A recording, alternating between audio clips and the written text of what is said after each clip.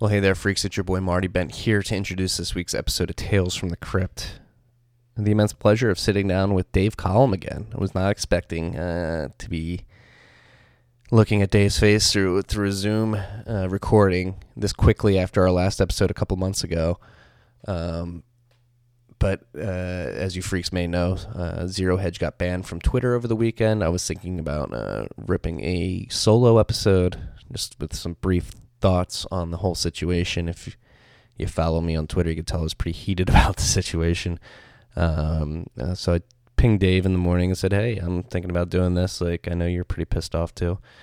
Would you like to come on and share your thoughts? And luckily for me, he was interested. So we sat down last night and talked about a bunch of things. It was not only about the Zero Hedge banning from Twitter.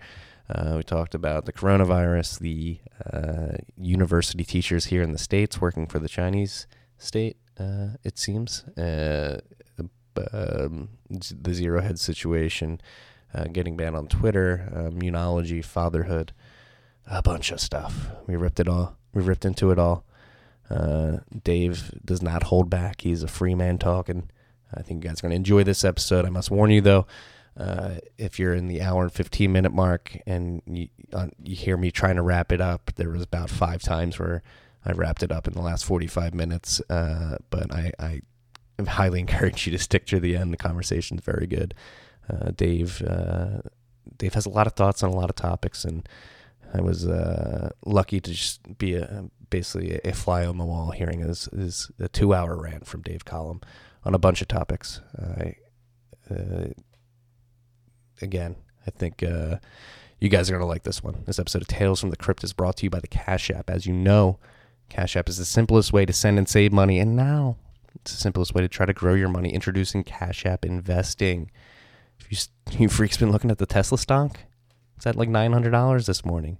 This is not investment advice. I'm not telling you whether to buy or sell or short the stock. I'm just looking at a data point that I seen this morning. Tesla stock at $905. On investing tools that only let you buy entire shares of stocks, that's probably out of most people's reach. But Cash App, they're going to let you invest as little or as much as you want, okay? This way, when your favorite company's stock is just a little too expensive, maybe like $905, you could still own as little as $1, all right? And because Cash App is directly connected to your bank account, there are no 4 to 5 day waiting periods for inbound transfers, so you can start investing today. Right now, okay? Brokerage services are provided by Cash App Investing, a subsidiary of Square, and member SIPC. And as always, okay, when you download this app, if you have not already, what are you waiting for if you listen to this podcast?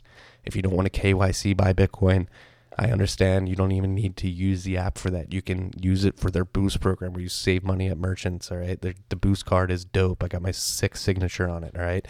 Use the code STACKINGSATS if you haven't downloaded the app yet. That's one word, STACKINGSATS. You're going to get $10 from the Cash App, and Cash App is going to send $10 to our great friends at Owls Lacrosse. Owls Lacrosse.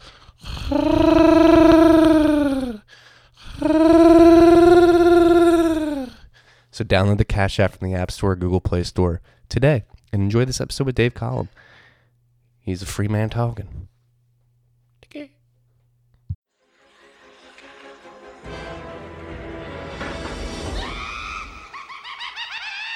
Tales from the Crypt. What is up, freaks?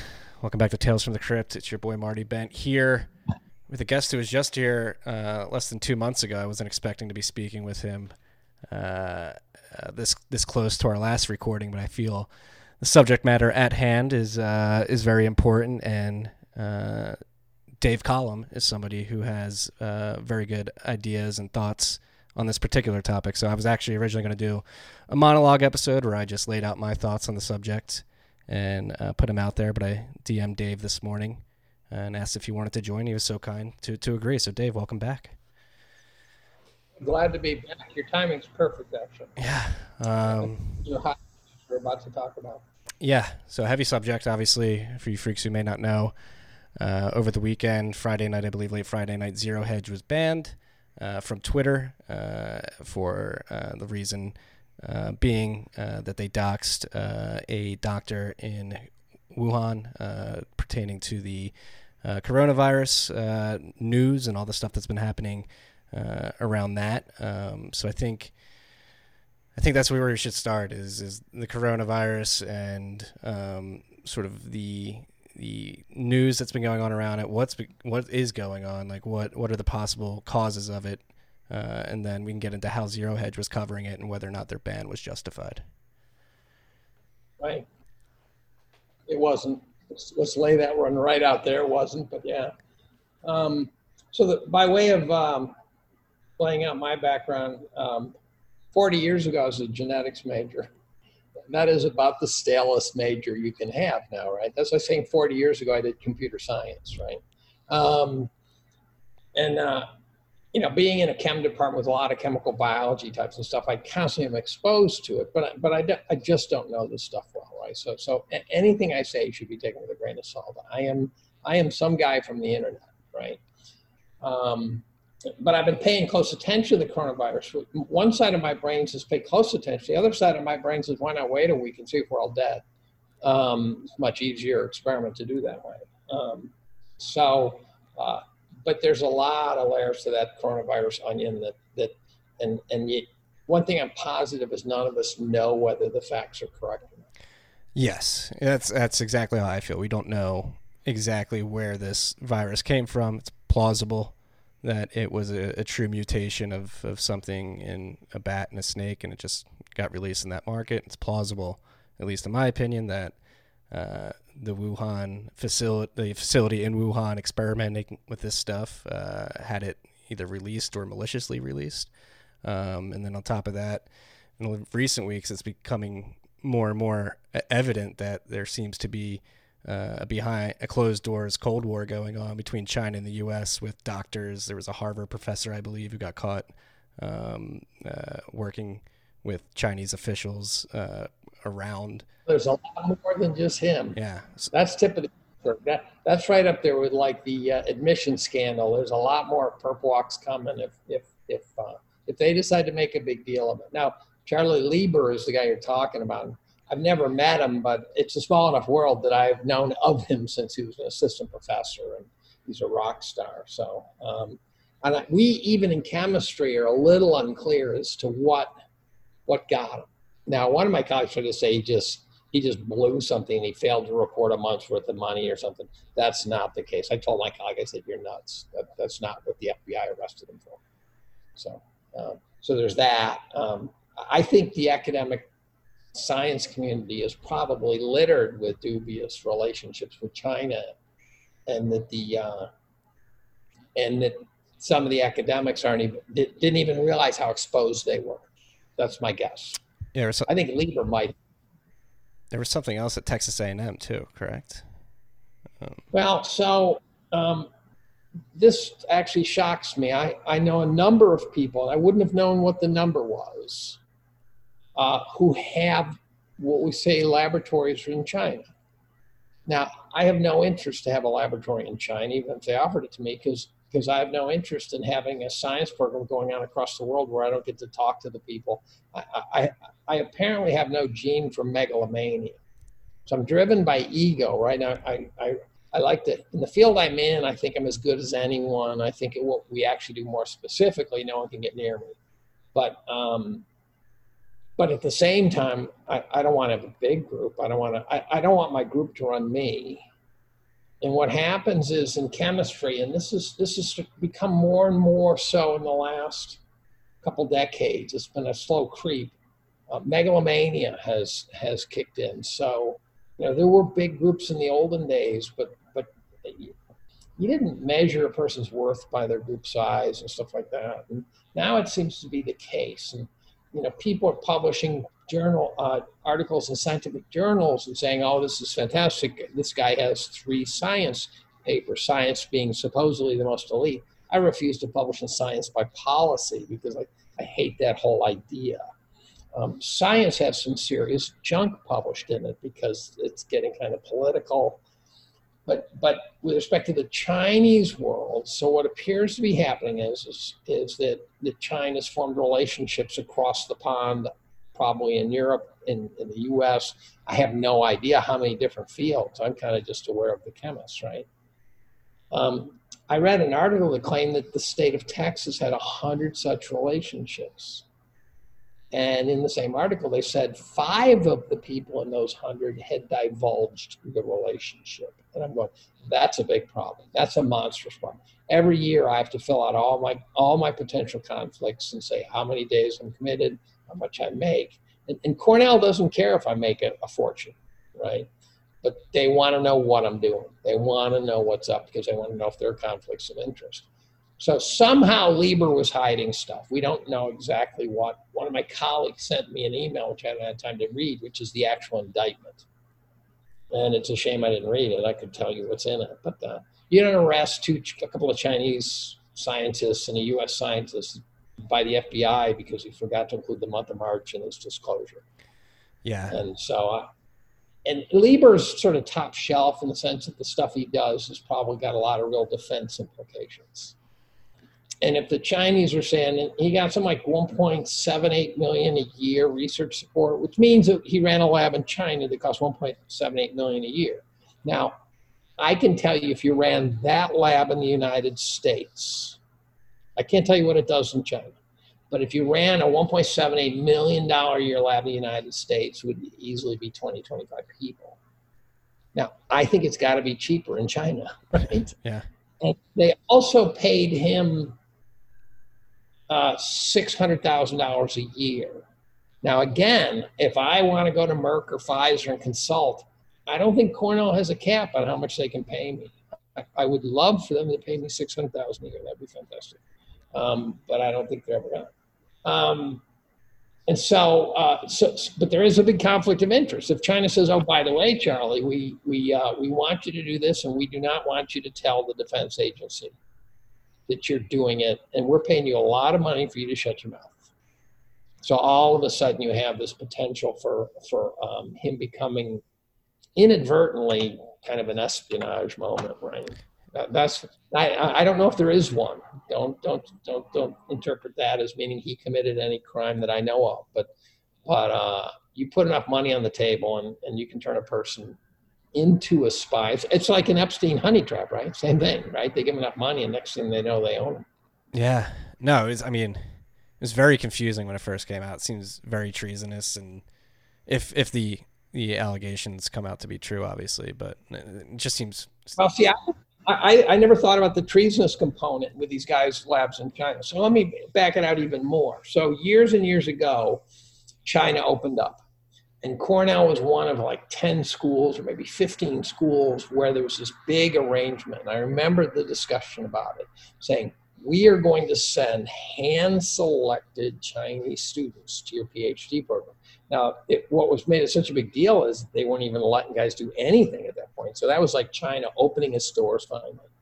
And I remember we got a couple of students every year from China. We paid for them, right? But it's all part of getting China to come out of their medieval world, right? And then over the years, China sent more and more people. And the thing that baffled me was that the Chinese students would come and then they would stay. And they'd get a job and they'd get their green card and they'd stay. And I always wondered why isn't China getting upset with this?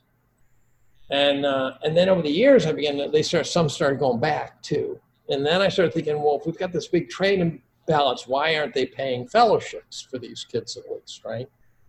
And so I could never quite figure out the conflict there. Till I realized, this is kind of sound dark, and this could even get me in trouble with some colleagues, but I realized that that there's probably 2 million Chinese nationals here at least, right, over the last few years, right? There's got to be a lot. And in the sciences, there's a large number, and these guys are good now, right? They're smart bastards. And when you call scientists out of a population of 1 billion people, you get some smart people, and they work hard as hell, right? They're not suffering from 8th generation American syndrome or anything like that. And I realized that the Chinese may have been playing a very long game and saying, look, if we send a couple of decades worth of our smart students over to the US, over to Europe, we will have populated the scientific community with people sympathetic to our needs, right? Not to say that they're bad people or anything, but sympathetic to China. So, for example, when we start doing other stuff, we will have, professors at Harvard in place who we can work with. And, I've always wondered about, if we ever had a real serious military conflict with China, we'd be right back to where we were in World War II with the Japanese internment camps and stuff. Because if you're an American in China, would you be loyal to China? No, the answer is I don't think so, right? I don't think it's unreasonable to assume that a person would have an allegiance to China, right? That's where they were born. That's where their family is, and so on. So I think it's possible that China's long game was to populate the Western world with Chinese nationals, and that they would then, over time, then be able to sort of elevate their game. Yeah, I mean, it wouldn't surprise me at all. And again, we're not saying any of this is declarative. It's just a realm of possibility, and something I've been covering in my newsletter and on this podcast too is like the long game that Russia and China have been playing against the U.S. dollar. Russia's not. See, China's a very different game than Russia.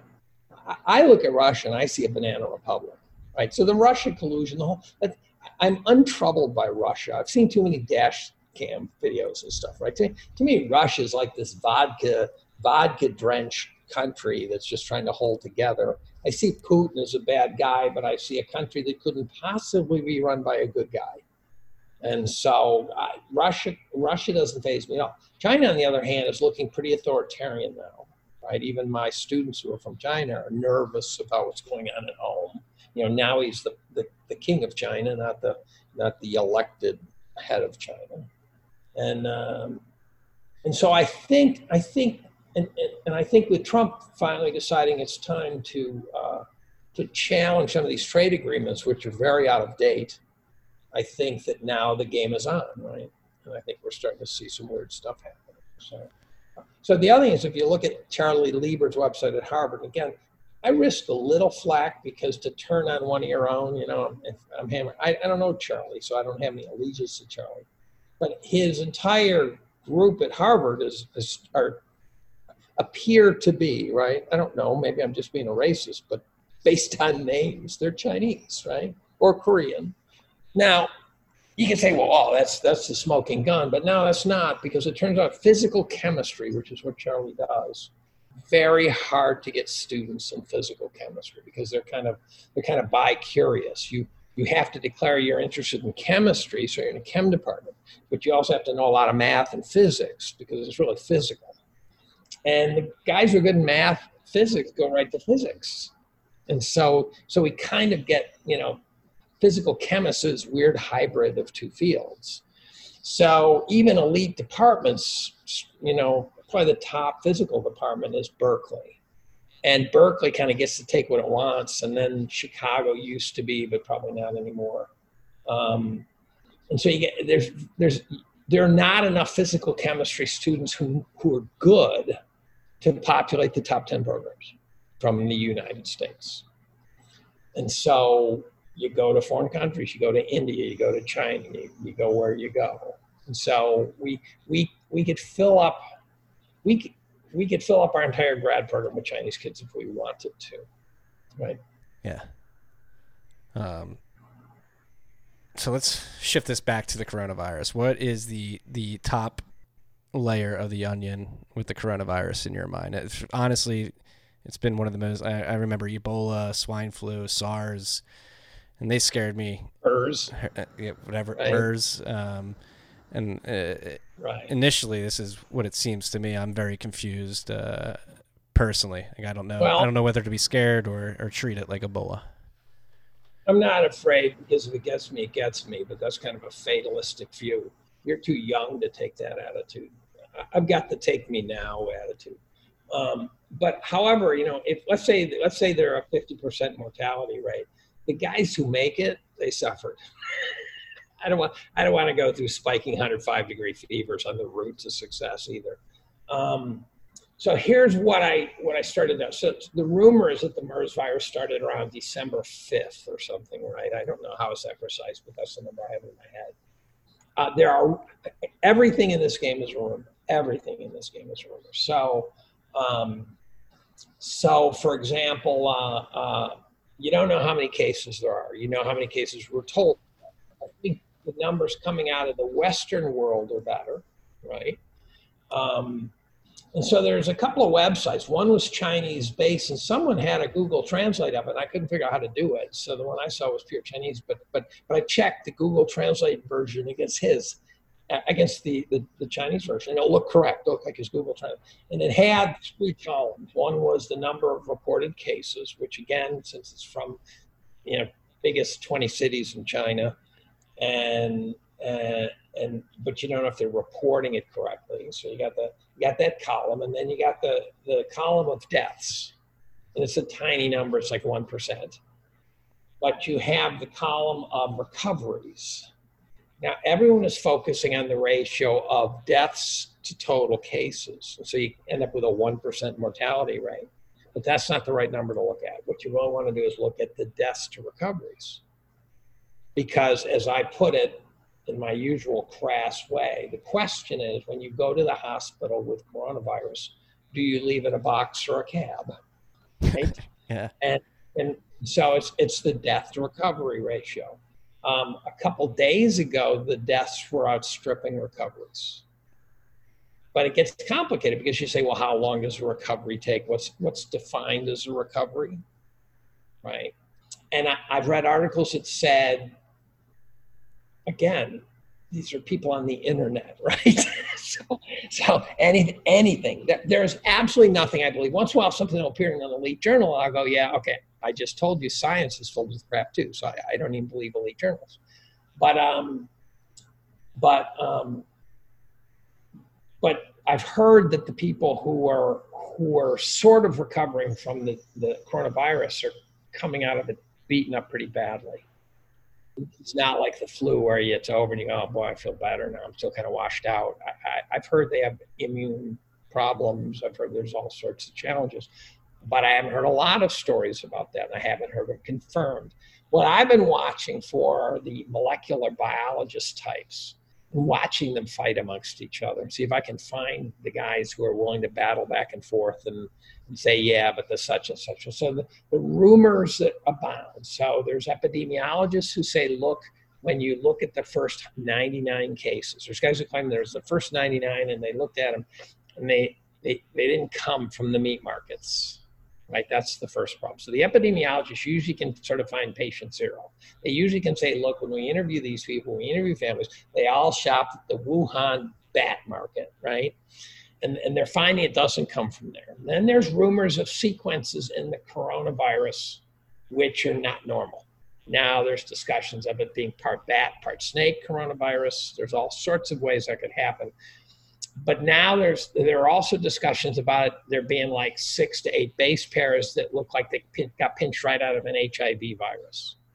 But you can find people debunking that, and they'll go through some gigantic DNA database, and they'll say, here's how many times that sequence appears.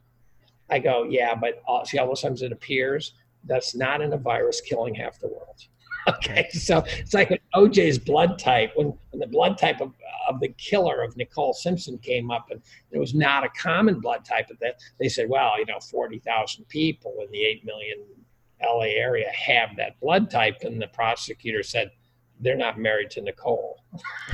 Right? And so the gist is that these are provocative things. The internet's filled with people searching coronavirus and finding papers.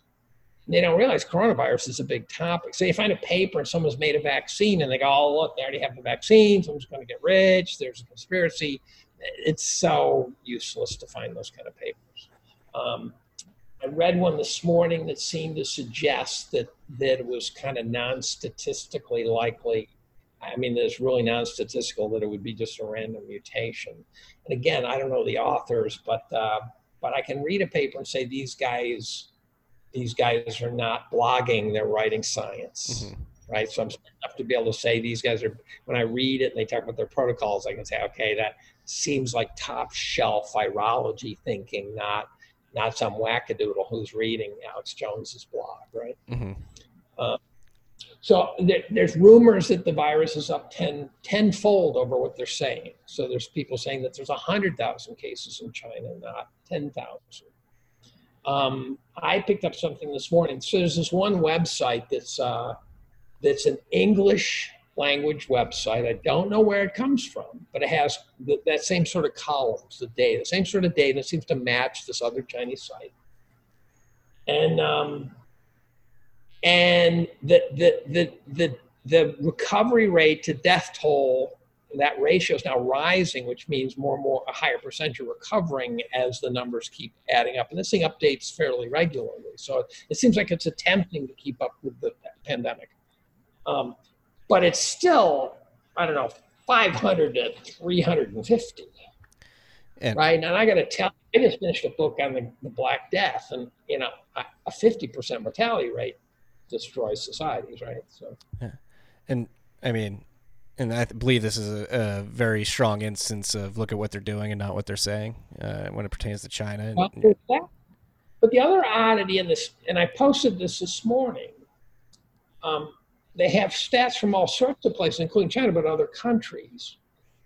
And except in the Wuhan area, where most of the cases are, right? That's where the huge volumes of the 350 who died, 300 are from Wuhan, right?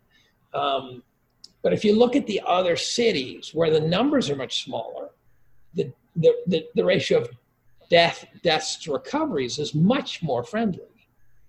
So there are very few deaths in the other cities, only in Wuhan when you compare it to the recovery. So there might be a city with 1 death and 20 recoveries. And you can say, well, what does that mean? And there could be some biochemical argument for that, the way it spreads. Could be the way it got infected in Wuhan, I don't know. But it could also be that in Wuhan, the system is overloaded. So if you come in and you could be saved, but there's no ICU, you might die. Yeah, they just had So the Wuhaners might show that might show the effect of overloading a medical system. That's possible. I'm just throwing it out there. Yeah, they had to build a whole new hospital in a week. Yeah, and guess what? That hospital, as I said yesterday, it looks like a Civil War hospital. It looks like a prison. Might be gated metal, but that ICU unit's not going to have per bed $500,000 worth of equipment, right? If the world's supply of some piece of equipment, if the world demand is X for some fancy piece of, you can't all of a sudden get 10,000 more of those in 6 days. Right? No company has 10,000 more of those things. Right? They don't sit on shelves for eternity waiting. It's a sort of an on-demand delivery. On demand, can't get them there. So I think those are elaborate cots. I think those hospitals they're building are elaborate cots with saline bags and, you know, things that you can get by the pile, but not the big stuff. Yeah. No, and it's again, it's so confusing too, because then you hear rumors of crematoriums being sort of at limit as well, and you don't know honestly how many people are dead or dying. There's people taking videos in Beijing. The streets are completely empty. Yep.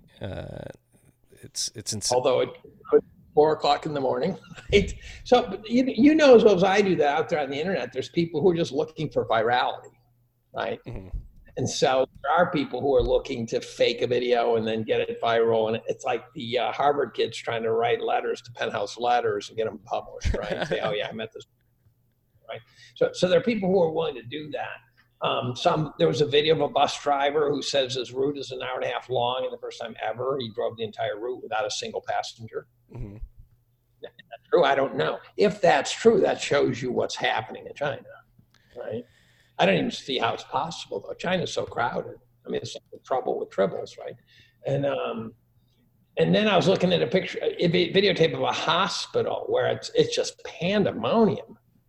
And my research associate, who's been with me for 20 years, she looks at it, she says, yeah, but that's what they look like. And I go, really? And she said, yeah, you go to a hospital in China, it's crazy. It's always packed. So, right, it's always packed, yeah. It's like, oh, look at the subway in China, it's crowded too, right? And so I just don't know. But the Chinese are responding in a way that doesn't match the other pandemics, right? Yes, and that's what scares me the most, right? Because Xi and company, you really think they have the highest incentive to put a facade together that they have everything in check, and having him come out and declare a state of emergency and then on top of that, you have airlines and other countries shutting down flights to and from China until May. It's got a Chernobyl feel to it, Yes. right? Yeah. That's the illusion that caught my attention. Is it feels like Chernobyl, where they're saying we're not going to tell you what's going on, but we got control of it. Don't pay attention to us. So I think the idea that it's a bioweapon that got out. I read this morning. Someone said what looked like a great analysis. One of these sort of highly scientific analyses said that to them it looks like not like a bioweapon that got out, but rather part of a vaccine program that got out. And one of the mistakes they said China might be making is their vaccine programs. They might be willing to test human subjects. Okay. Right. And I think there are, gulags in China, which they're doing organ donation, right? And what's absolutely clear is for the last, 30 years, they've had the one-child policy. Mm-hmm. And although they're not telling you how to deal with it, we know that there have probably been millions and millions of baby girls who've been drowned, right? Yeah. And you have the one-girl policy, that's happening, and you're okay with it. You're a pretty ruthless crowd, right? Yeah. No. So I don't rule out China as signing off on anything, right? I think they could sign off on anything because, they're a centralized regime, right? Yeah, and that's I don't trust. No, I don't trust them at all, and that's again, that's why this whole situation's, I don't want to say it's scary a little bit. It's like, all right, what the hell are they doing? Is this going to come affect us over here? But then you read, I've heard a theory. A friend, James O'Byrne, is a Bitcoin developer. He's been pretty into this coronavirus story and following it pretty intently on virology forums and stuff like that. And he caught not a stat, but like a fact, or there's a theory out there that this particular coronavirus potentially Asian men are more susceptible to it than other. Yeah, I picked that up. Probably picking it up from your former followers who are now joint followers. I've heard something like a 4-fold increased susceptibility to Asian men, and that leads you to bifurcate down there are things that are very specific to certain genomes, right? So sickle cell anemia, for example, was prevalent in African Americans because it protected them against malaria, right? So sickle cell anemia had a reason to persist in the population, and then supposedly the Black Death. There's 20% of Europe has a gene that not only allows you to survive. Someone said, "Oh yeah, their offspring survived. They survived." And I go, "Well, all of our ancestors survived the Black Death, dude, by definition, right?" But apparently they didn't get it, right? There's an immunity, and they think that there's something like that same group had an immunity to the Spanish flu. And the immune system is a very complicated thing. And I had started reading about immunology before the coronavirus for reasons I don't know, but the coincidence is amazing. So I read about immunology, and then I read about the Black Death. I'd read so many on the Black Death. I love medieval history. But immunology is not just you get invaded, you get antibodies, and then you get better, right? It's a very complex system with a lot of feedback loops in it. And so here's one for you. This will give you an idea how complicated it is. I saw it after I watched a guy give a lecture on the idea that when you immunize kids, now I'm a vaxxer, guys. You're out there listening. If you're not vaccinating your kids, I think you're crazy, right? I get the fact there might be risks out there, but you do not want them getting these bad diseases, right? And maybe there's some that you shouldn't do, but given vax or no vax, I vax my kids every time, right? But that's not to say it's optimized, right? And that's not to say there aren't problems. And this guy was talking about how the vaccines, to the extent that you've got the innate immune system. When you are born, you have the ability to fight stuff, but it's kind of a stupid standing army. It's all privates, right? And then you've got the adaptive system, where as your body gets hit with these antigens, you generate antibodies and it goes after them, and then you're good for life in a lot of cases, right? And he says that when you vaccinate, you jump over the innate system and you go right to the adaptive system. And again, the guy was both smart and he was a systems biologist, but there's also a reason to not be sure if he really had creds. He might be a little wackadoodle. But he said that what you do is when you vaccinate, you skip the other stuff. So it's almost too smart. And so when you vaccinate against polio with the dead polio vaccine, then you won't get polio. But all these other systems having to do with interferons and this whole cascading thing that's like, it would be like working out and doing just curls, right? You can do curls now, right? Mm-hmm. And his argument is that by skipping over the natural system and vaccinating, that there's actually, it can actually cause trouble. So then by chance, the next day I see a video by a TED Talk. And this woman is working in Africa, and she says that she says, I work in places that are so bad that the parents don't name their children right away because they don't know if they're going to make it, right? It's just so toxic. So what they did is they were doing polio vaccinations. Now, as she said, nobody dies of polio. So this is not about the polio per se, but she says we have 3 groups. The group over the last 15 years, we vaccinated using the dead vaccine. She says the way you know it's a dead vaccine is that it takes several vaccinations. So if you get vaccinated for like shingles, you have to go back and get it again. That's a dead vaccine. Now there's the live vaccine where it's a dialed back version of the bug that can't infect you, but you can imagine someone going, I hope not, right? So I think the lawyers of pharma like dead vaccines. They want to know that thing can't do anything. The live vaccine turns out it's a single vaccine, boom, you're done. Mm-hmm. And so it's a more effective vaccine, but apparently someone thinks it has risk. Now, here's the cool part. She said that they monitor the mortality rate of the children. They don't say mortality from polio. No one gets it. They just say how many of these kids survive childhood diseases. And the live polio vaccine kids survive with a monstrously bigger survival rate than the dead vacciners. She says the live polio vaccine is doing way more than just vaccinating the kids against polio. And then she says, and this is the part I'm not sure I believe at all. That one I'm okay with. She said that the dead vaccine had a higher mortality rate than the non-vaccine. Whoa!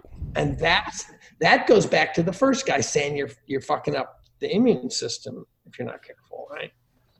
So then I read an article yesterday, and there was a high rate of asthma and all these autoimmune diseases in places. There's places in the world where people get huge amounts of autoimmune diseases, and there's this place where in Finland they get massive autoimmune diseases, and 175 miles away in one of the Eastern Bloc, I think I'm mixing up stories here. It shows you I don't know where borders are. They had 6-fold less asthma. And the question is why? And what they finally concluded is they say that the healthiest thing you can do for your kid when they're little is let them wallow around in the dirt. And that the kids who are protected from getting dirty and stuff are the kids who are coming up with autoimmune diseases later in life. And so let them eat dirt, right? That's the moral of the story. So dirt eaters over bubble boys. Right, the bubble boys become real problems. And Jonathan Haidt of NYU says that they did an experiment where they fed babies formula in one group, very young babies. One group they put a powdered peanut, ground up peanut powder, and then the other group was just normal formula. And later on in life, major difference between the two in peanut allergies. The ones who got the peanuts in their formula did not develop peanut allergies. And when I can tell you, when I was a kid, I'd never heard of a peanut allergy.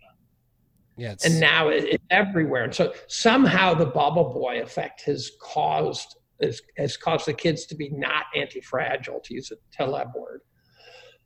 and I'm trying to catch up. All this is the last 3 months of my reading, right? I'm trying to pull it all together and ask what the heck is the meaning of it all.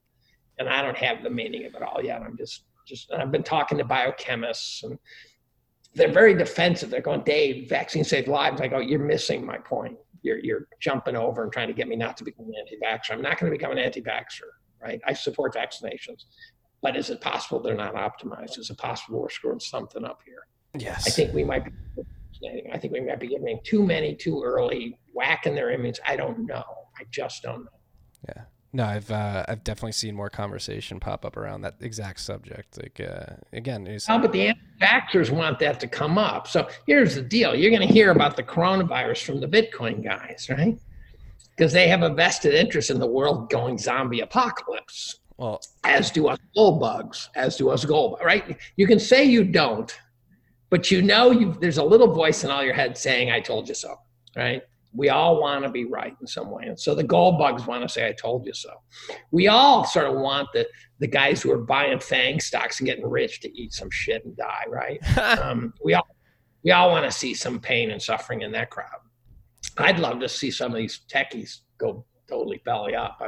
Again, surveillance capitalism has me climbing the walls. Yeah, what do you think about Tesla at 750 today? Well, it just shows you how stupid the markets are. Right. I mean, Tesla is like pets.com. Right. And so that it's up to 750. 750. Yeah. Well, there's no basis to that. Right. Elon. So during the .com era, I started pricing some of the .coms. I said, look, if these companies, grow their earnings at 20% a year, they're going to be fair valued in around 20 years. Right. None of it makes sense. I don't think Tesla at best will be bought by somebody for their IP, right? At best, they're not going to make cars. I don't think. Of course, I thought Netflix was fucked, and of course Netflix might be because they're making all this content, but they're going billions in the hole. Yeah, right.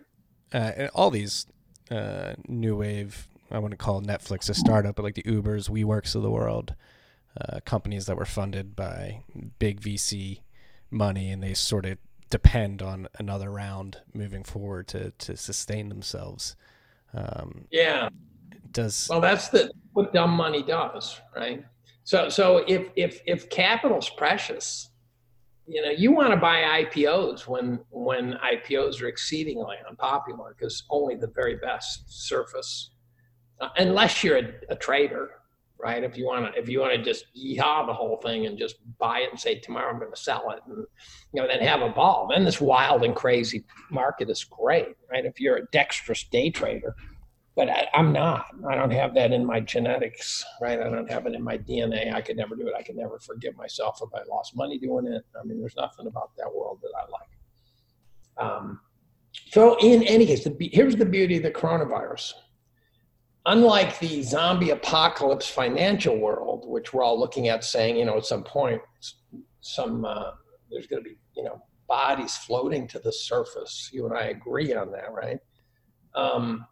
But we don't know when, right? You and I could be old men doing podcasts saying, it's coming any day, right? I'm already an old man, but I could be like a real old man and you could be a middle-aged man. Mm-hmm. And any day, so the way I describe the bull-bear debate is someone says, see, I told you so, and the other one says, just you wait. Right? That's how the bull-bear debate goes the whole time. The coronavirus in a month is either going to be here or not. And so there's a deadline to it, right? And it's going to be spreading through the West or it's not. And so we're at least going to get an answer key. Yeah, no. Right? Well, I'm actually very surprised here in New York City that we only have 1 or 2 cases, considering it's an economic hub of the world, which definitely had flights in and out of China every day during the 10 to 15 day incubation period before. Well, that's the mysterious part of this epidemic. That's the thing that doesn't make sense. Now, so in case people are really slow to get up to speed on this, there's the latency period, which is said to be very long. So New York City could have 1,000 cases that haven't yet shown up. And the latency period is said to be like 15 days or something, right? I keep coughing. Yeah, this might be my last podcast ever.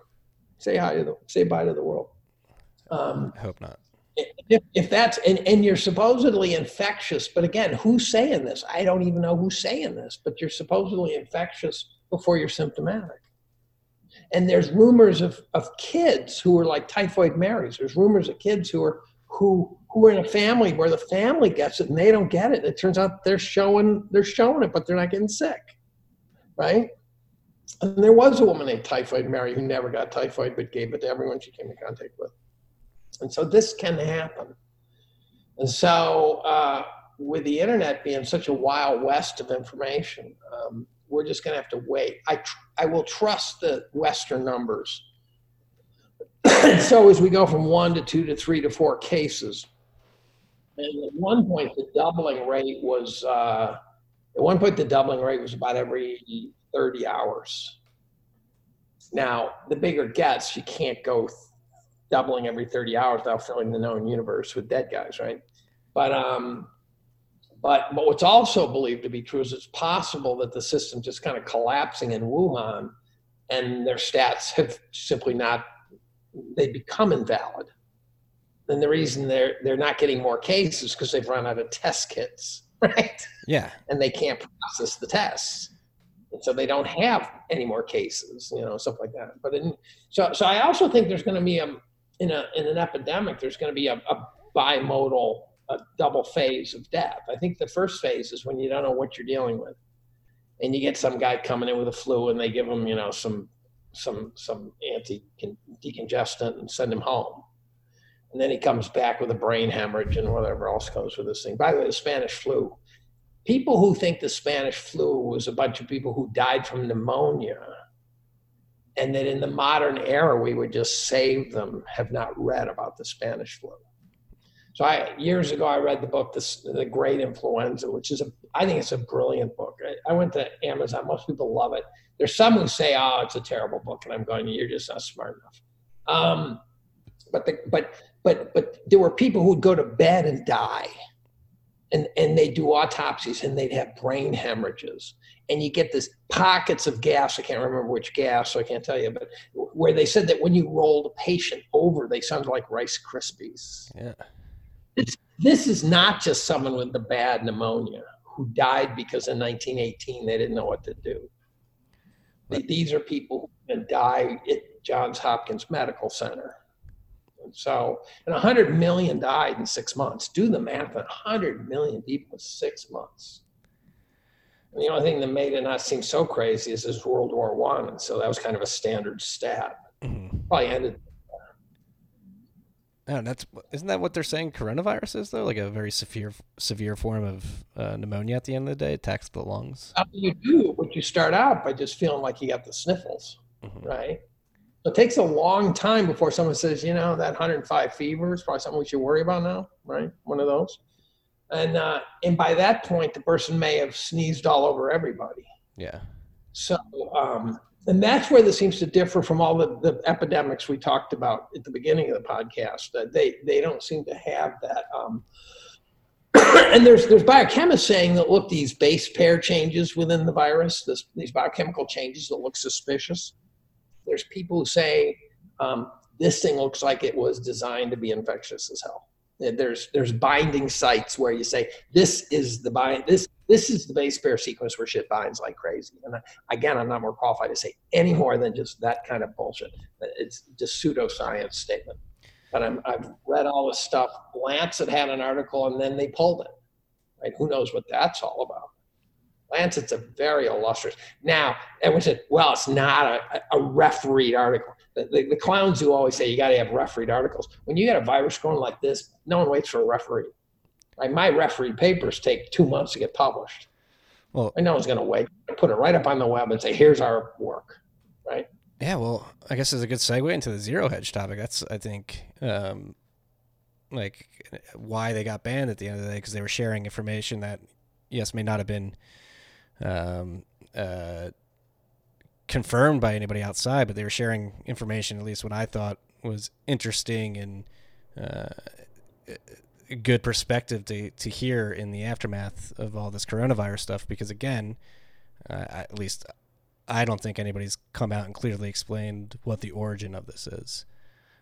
Well, I'm a little baffled by the bimodal response to zero hedge. So you and I both know that articles come out on zero hedge and you go, that's pretty shady stuff, right? Yeah.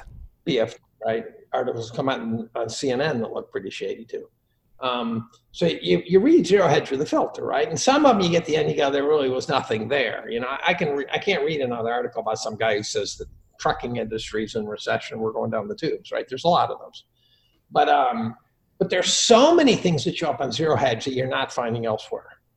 So I don't read Zero Hedge because it's all factual. I read Zero Hedge because it's getting stuff that no one else is publishing. They're not consolidating. And if there's like fires in California, right, which there are at times, or in Australia or something, you go to Zero Hedge, their small clips of the fires are better than everybody's. Right? They do a great job of scraping the internet and getting the best video footage and stuff like that. So I love Zero Hedge. You gave me one site, it would be Zero Hedge. It's not because they're always accurate. It's because I can sort of piece together a story. I don't need them to filter it for me. But when they first went, so Mike Krieger, who I bet you know, of Liberty Blitz, and if you don't, you should follow him. Love Mike. He sent me a DM on Twitter saying, "What the hell is this?" Right, and it was Zero Hedge being suspended. So I went and checked, and sure enough, they had been. So I went on a total rampage. Total batshit rampage. And I bet I spent a half a day just posting venomous comments about Twitter. And I was posting stuff to Jack, which was a little tamer. And it's not like Jack is reading my Twitter feed, but Jack does follow me. And I figured there's a chance Jack will pick it up and say, and Jack might not even know their algos knock Zero Hedge out, right? And so if we can get Zero Hedge's boot trending, then, Facebook booted Zero Hedge even worse. So Facebook booted Zero Hedge in a way where you couldn't even on your own Facebook site, which I don't use because I hate Zuckerberg, but he still scrapes everything I post, because what a lot of people don't know is you don't have to have a Facebook account. Facebook grab everything off your phone and everything off your computer, right? Facebook doesn't care if you have a Facebook account anymore. And so I was mad. I was super mad. And then over time, what became clear was that the article that got him booted was the one where they doxed the Chinese scientist using, right, the data, as you said before we started filming, using publicly available information. But if you read the article, it was cringeworthy. They really did say, give him a call, go see him, right? They kind of called in the mob. And the claim is he's innocent. I don't buy that part. I'm not sure Zero Hedge got that right or wrong, but that gets to now the hypocrisy of Twitter and the hypocrisy of Facebook and the fact that they have such an uneven policy. Yeah. Well, and so, go ahead. Yeah, that's it, and I think that's the glaringly obvious problem here with Zero Hedge being banned on Twitter is the hypocrisy and inconsistency of the policy applied. Like for Zero Hedge, a dude that runs Zero Hedge, I'm not going to say his name, but he was doxxed by Bloomberg 4 years ago. Dorsey, that guy, Jack Dorsey. No. So here's Oh, you mean? Oh, no. Yeah, right. The two guys at Zero Hedge. Yeah, and then did you see their counterattack? You were talking Zero Hedge. I was thinking of Twitter. So Bloomberg, one of their former employees, doxed him in a Bloomberg article, right? Mm-hmm. And he called him out, and he said these guys, blah blah blah, and he named him, and he said they were disgruntled, commie dogs and stuff like that. And it reminds you, don't mess with Zero Hedge, because Zero Hedge countered the next day with screen grabs of text messages, and apparently the guy who doxed him was a junkie. And they had tried to straighten him out, and there's all this information about getting him professional help and all this stuff. So they just laid it out there, and they just hosed the guy down from head to toe.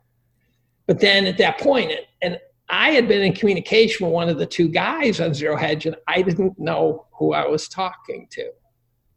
So I would have these direct message exchanges on Twitter, and I didn't realize that it was one of the two founders of Zero Hedge. That was the funny part. And so in any case, yes, so Zero Hedge gets booted. I don't have a problem with them getting a timeout, right? A permanent boot, I have a problem with. I have a problem with a permanent boot of anybody. I have a problem. And so I got in some arguments with some libertarian flavored people who I like to think of myself as. And you quickly discover that it's a battle between various libertarian concepts. The one hand, you say the libertarian will say it's their company, they can do anything they want. But they really are kind of a monopolistic crowd that squashes their opponents like bugs, and scalability is critical. And you can say, well, go, and people said, go start your own one. And I go, division of labor, dude.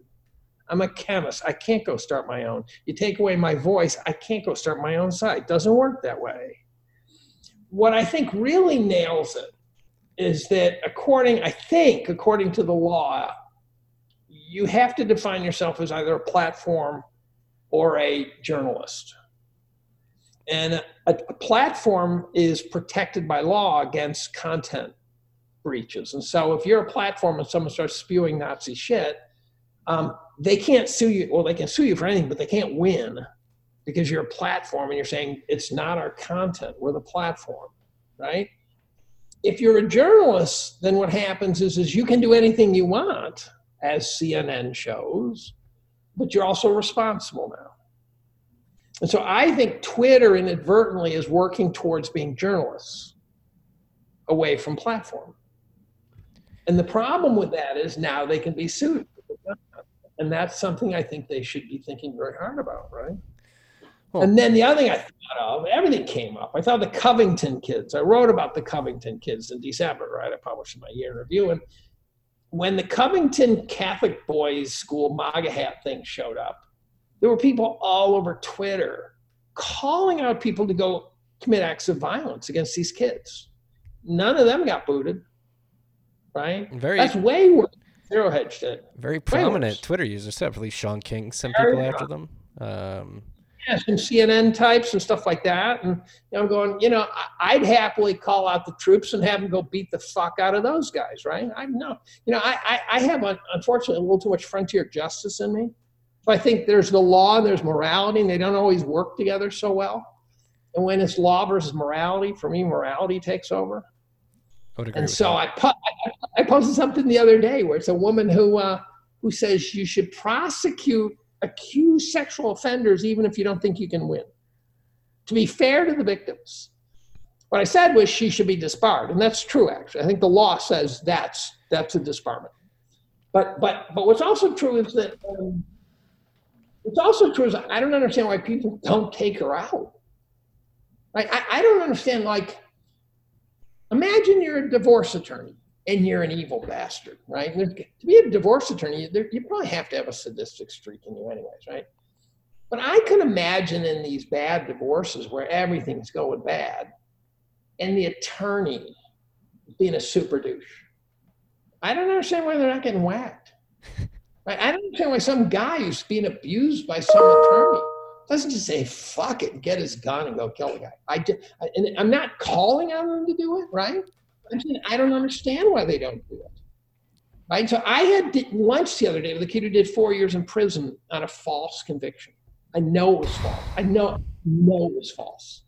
And I didn't say this to him because I didn't want to say it to him, but the person who falsely accused him, they'd be in the bottom of Cuba Lake if I had my say. With chains wrapped around their ankles, I would do it, Sammy the Bull Gravano moment on them if I thought I could get away with it, and if I had the balls to actually do it. You never know what you do. But my moral side of me says, she's lying. I don't have any problem with, gone. Well, it's interesting you bring that up because you said earlier that you thought Twitter's algos shut down Zero Hedge, but it was actually a BuzzFeed reporter who... Well, that guy himself is a piece of work. That BuzzFeed reporter is a super loser himself. Yes, starting to regret, I think, doing it because people are plowing through his Twitter feed and discovering. It's like, remember Sarah Jong, who went to the Wall Street Journal or New York Times as an editor? You remember her? Yeah, she's still there at the New York Times, I think. I know.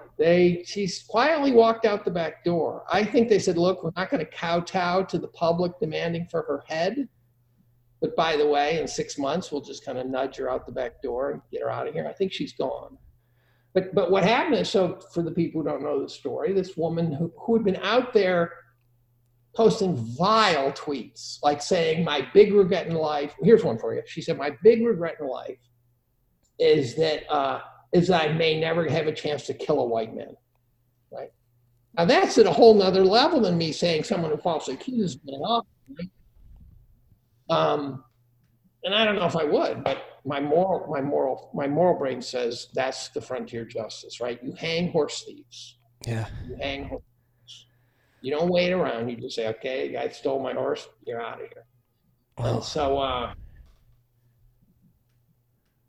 no, I was going to bring it back to this BuzzFeed reporter. Like, he's got questionable tweets, and he himself. Horrid. Yeah, Horrid. just normalizing pedophilia, to be specific, and then on top of that, he himself doxed somebody like 3 years ago or 4 years ago. Also, normalizing pedophilia who got Milo Yiannopoulos booted. Right. And Milo Yiannopoulos was talking about him being molested when he was a kid. So some guy gets molested as a kid and starts talking about pedophilia.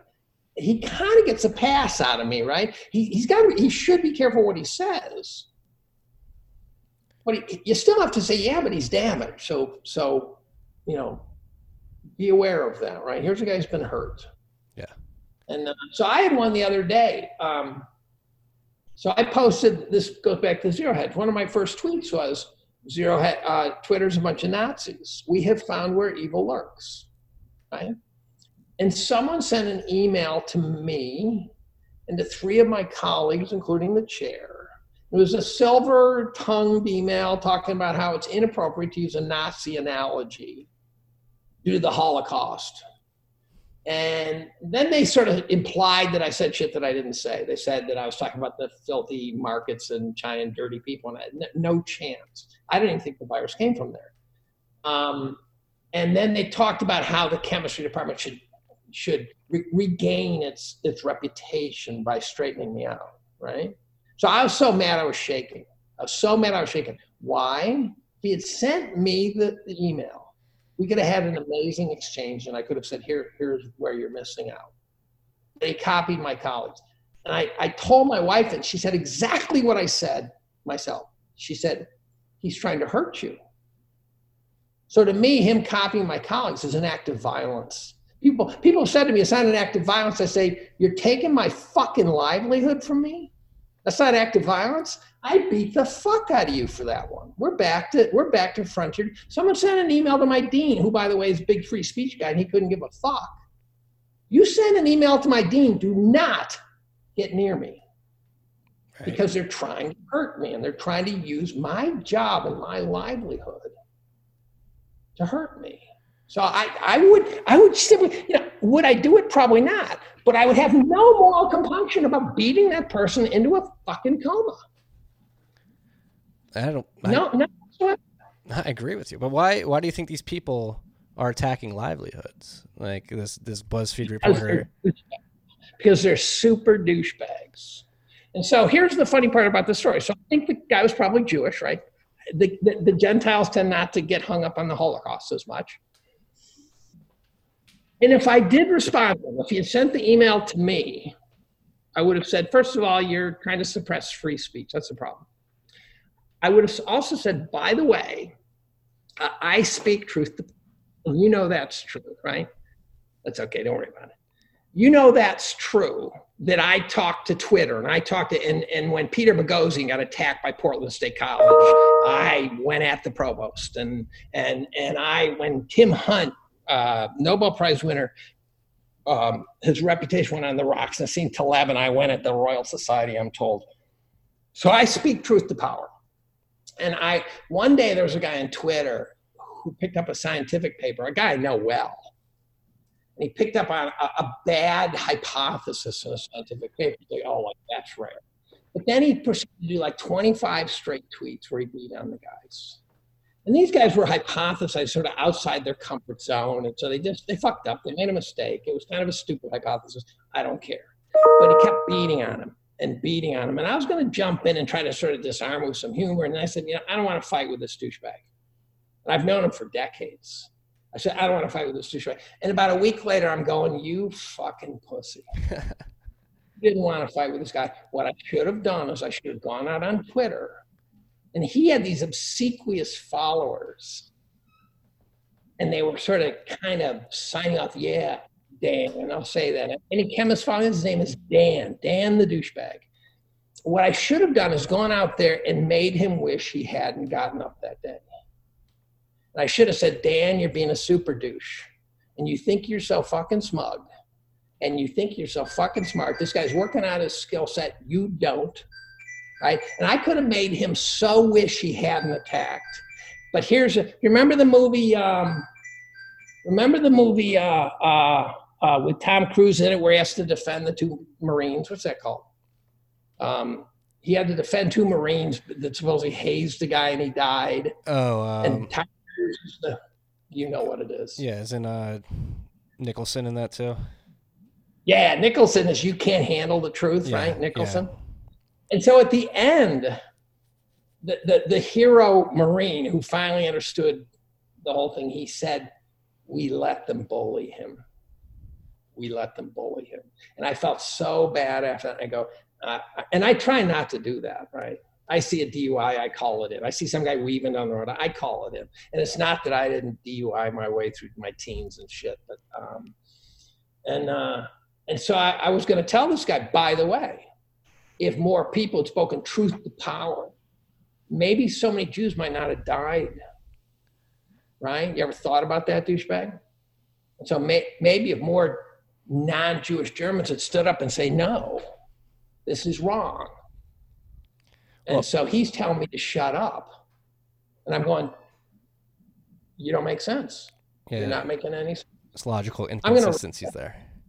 Guy's going to be I have a whole section coming on zero hedge and free speech and stuff in next November, December. It just jumped out at me. There'll be some corona, there'll be some free speech, there'll be some. I've been thinking about all these sort of layers of the onion. Well, I felt compelled to speak up over the weekend too, because it does feel like it is getting to a point where everybody zero hedge haters. Yeah, well, it is getting to a point where it feels like people are just sitting down and taking it on the chin, and a lot of civil liberties are being taken without anybody standing up. Zero hedge won't be hurt too badly, right? So by the way, zero hedge already had shadow sites up within a day or two, and I wasn't sure if they were legit zero hedge or not. So what I did is I went to the one guy who I exchange ideas with quite a bit from zero hedge. And I went to his following, and he had followed, his most two recent follows were those two sites. I said, okay, I think those are zero hedge phantom sites. And they're not following, actually one of them followed the other one. One's already been removed, right? But here's the deal. Zero hedge has got huge following.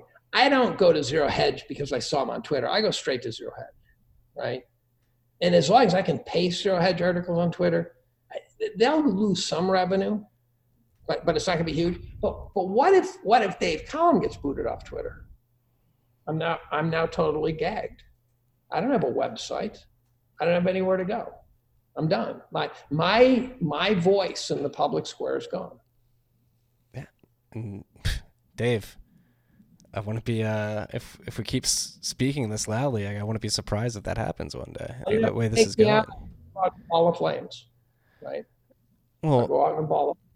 Do you think the logical inconsistencies that have arisen via these bans, again, people being doxxed and people sending mobs after the Covingtons in the past, but zero hedge being banned, do you think the uproar is getting to the boardroom of Twitter, and they're noticing there may be error in these ways? You know, this book, Surveillance Capitalism, where I said they're not getting there yet. One thing is absolutely clear is that the digital world looks like a supranational overseeing organization to me. It's not just people scraping up keywords. And again, why I'm disappointed in the book so far, which maybe I'm just prejudging it, is they're describing in great gory detail at how good they are scraping up every last shred of your life. But when these companies no longer start selling you products with tremendous efficiency, which I view as a net plus, right? If I'm looking for mattresses and all of a sudden I start getting mattress ads, is that really a horrifying moment in history, right? But when they start doing things like saying, okay, because we've scraped this, I no longer can get health care because I've got a gene for something, or right? or if they're listening to this podcast and I go to buy a gun and they say, well, Google has figured out that Column has a violent streak in him, right? And all of a sudden I can't buy a gun. There was an instance over the weekend, where some guy was prevented from getting a job because they scraped his Twitter and he said fuck too many times. Right.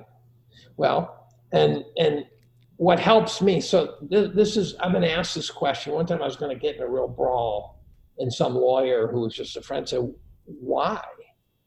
I said, if not me, then who, right? It gets back to this idea of don't let bullies bully, right? Yeah. And here's the deal. I not only is there a thing called academic freedom, if I was at Pfizer, I couldn't have a Twitter feed.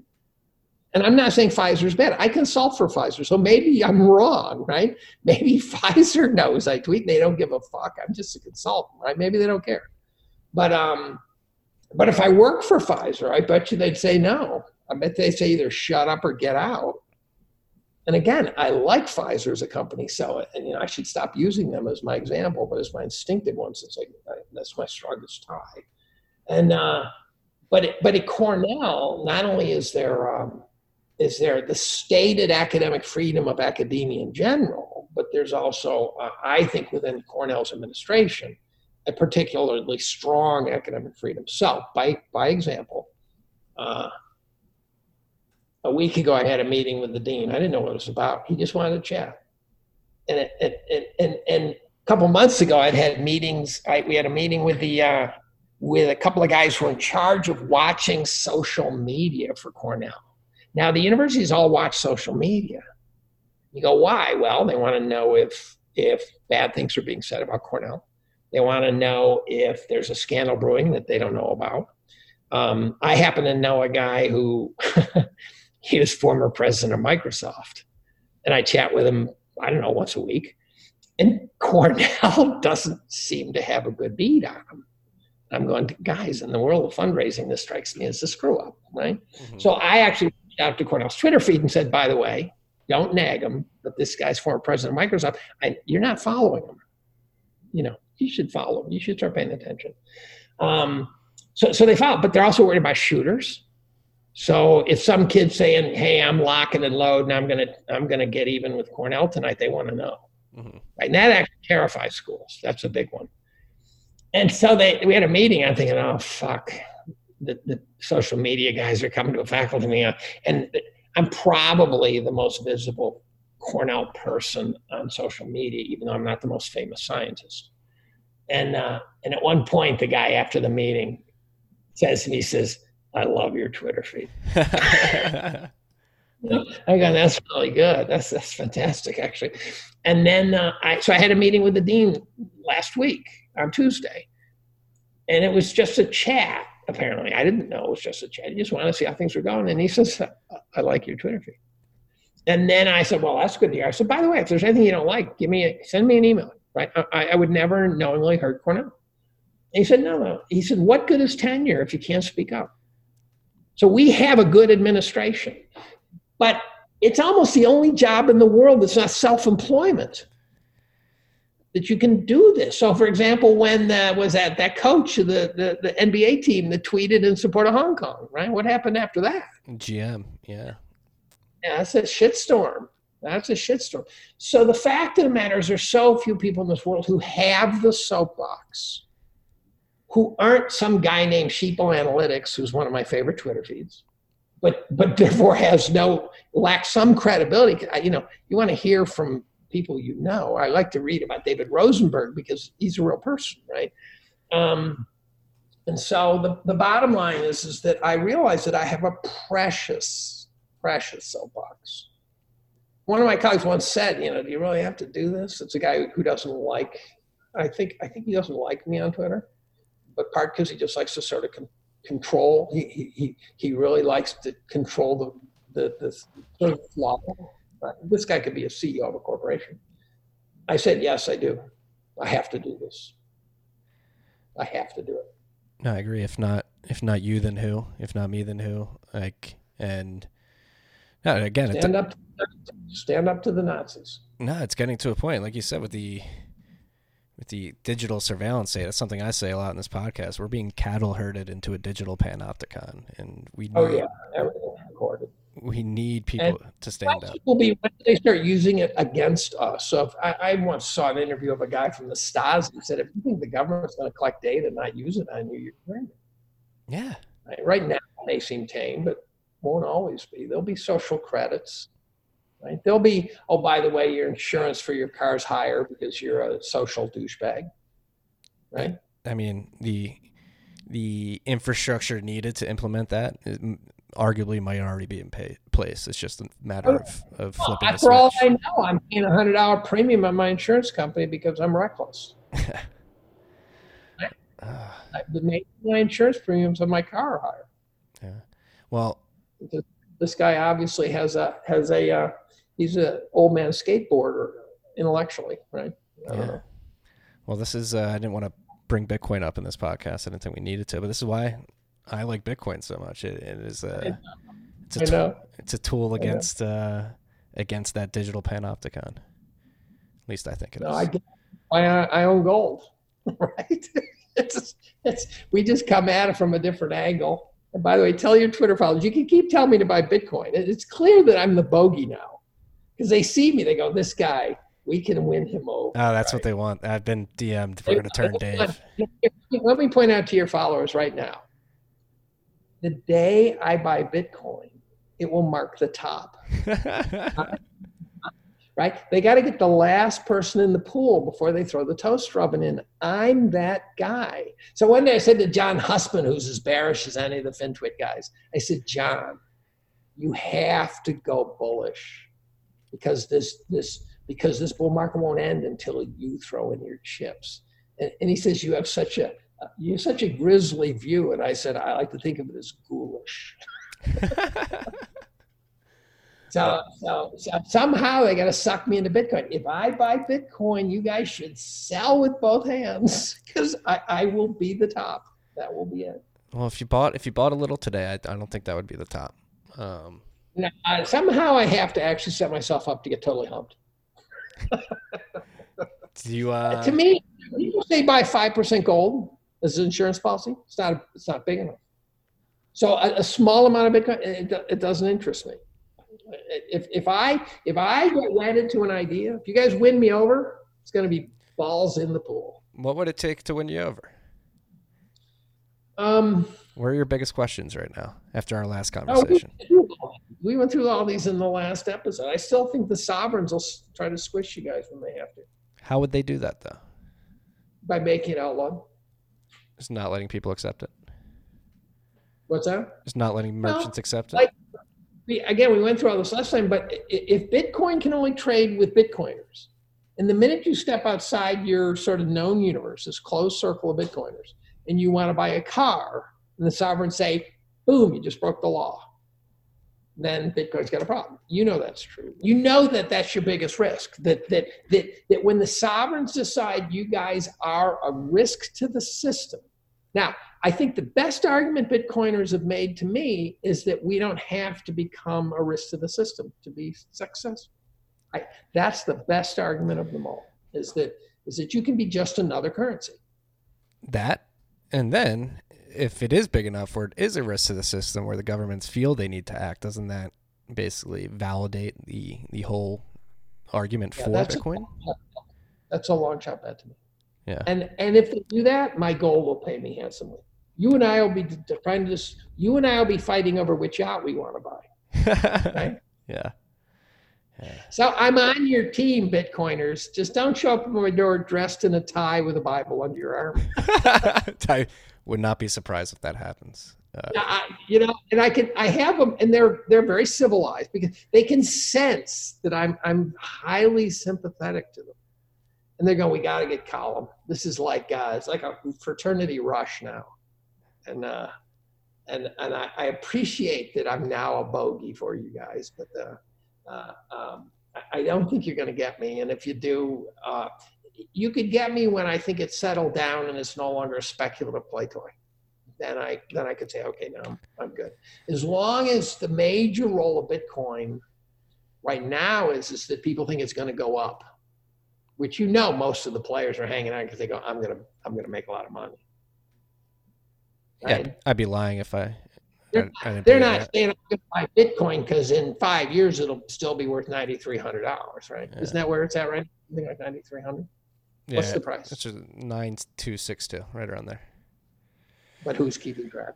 I have a tab. I have a tab open that has the price on it. Right, but you're not buying it. That most of the buyers, I think, are not buying it because they say, look, in 5 years it'll still be worth that, and that's why I like it.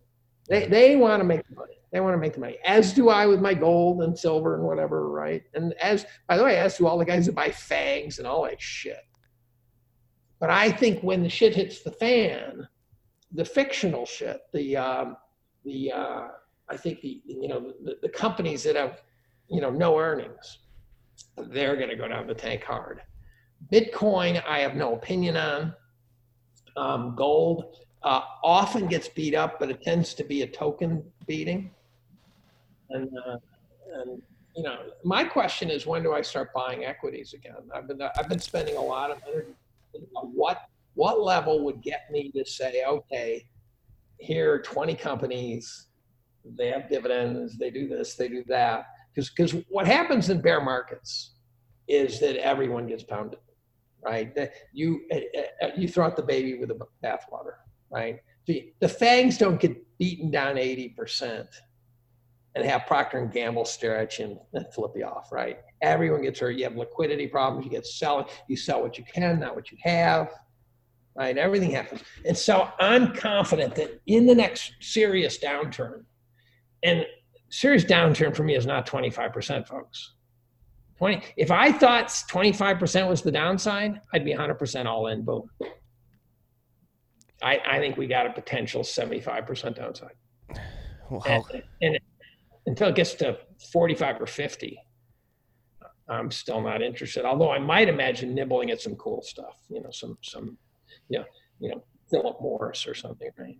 That sort of stuff. Or maybe I can imagine getting sucked into the energy world. If energy got the crap kicked out of it, I'm convinced we're still going to power shit with energy. So, well, since our last conversation, a lot of Fed policy has changed, right? I believe we last convened before it became apparent that it was the hedge funds in need of liquidity in the repo markets.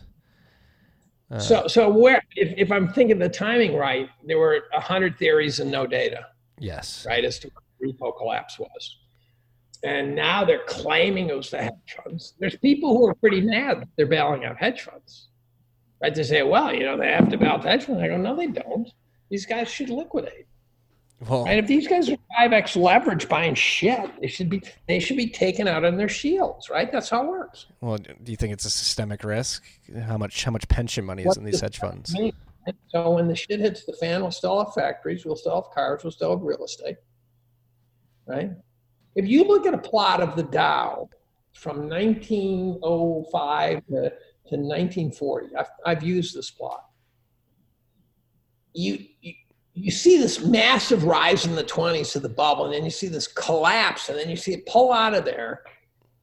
And if you just extrapolate through, you can take out the rise and the collapse and just erase it. You could fill it in with pixels, and it would look like the thing just slowly, methodically rose.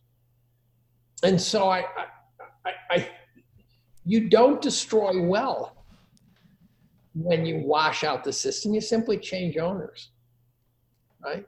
So if you've got a valid business, right, it's still a valid business. Why is it so hard to get back to that these days, though? Why does the Fed want to prop everything up? A bunch of douchebags. No, they really do. So when ecologists and economists stopped trying to understand complex systems and started trying to control them, we got in trouble. Yeah. Right? We have a wildlife refuge up the lake that's a national bird refuge. It's this beautiful swamp. And 10,000 acres. How do I know? My wife's one of the experts. 10,004 acres. There's trivia for you. And they decided there was some invasive species they didn't like in there, so they remediated it. And they completely destroyed the fucking thing. Instead of just letting Mother Nature kind of run its course and deal with shit, they destroyed it. The Fed is now so cornered, right? When they can't raise rates more than a couple percent without the system just just hitting a bridge abutment, they're toast. And these idiots, I don't even know if they know they're toast. That's the problem, right? If they think they're not toast, then they're a scary bunch. Yeah, and I know timing tops is never is a dead man's game, but it does seem in the since September, the pace at which they've had to pivot their policy is quickening to a point where they'll just have to. And they've now officially claimed that the things they're doing with sheep are not unnatural, right? And they've officially claimed that there's just normal monetary policy. I'm going, no, you're lying. You guys are lying. You know that if someone had asked Greenspan about that, who was also a douchebag, if someone had asked Greenspan, 20 years ago, would this ever happen? He would have said no. Right? Well, I got an email this morning. I get emails from people that sometimes make me both proud and so warm. So about 4 days ago, I had an email from Stephen Roach, executive director of Morgan Stanley, right? One of the big guns, who said some very flattering things about what I wrote in December. I got one this morning from Peter Warburton. And he's this big guy. He was a member of what's called the Shadow Banking Committee. And these are guys who actually call monetary policy the way they think it should be. And it's this fairly elite group. He's one of the big guns. And I remember years and years ago, he said, if the Fed ever starts buying assets in quantity, we're in so much trouble.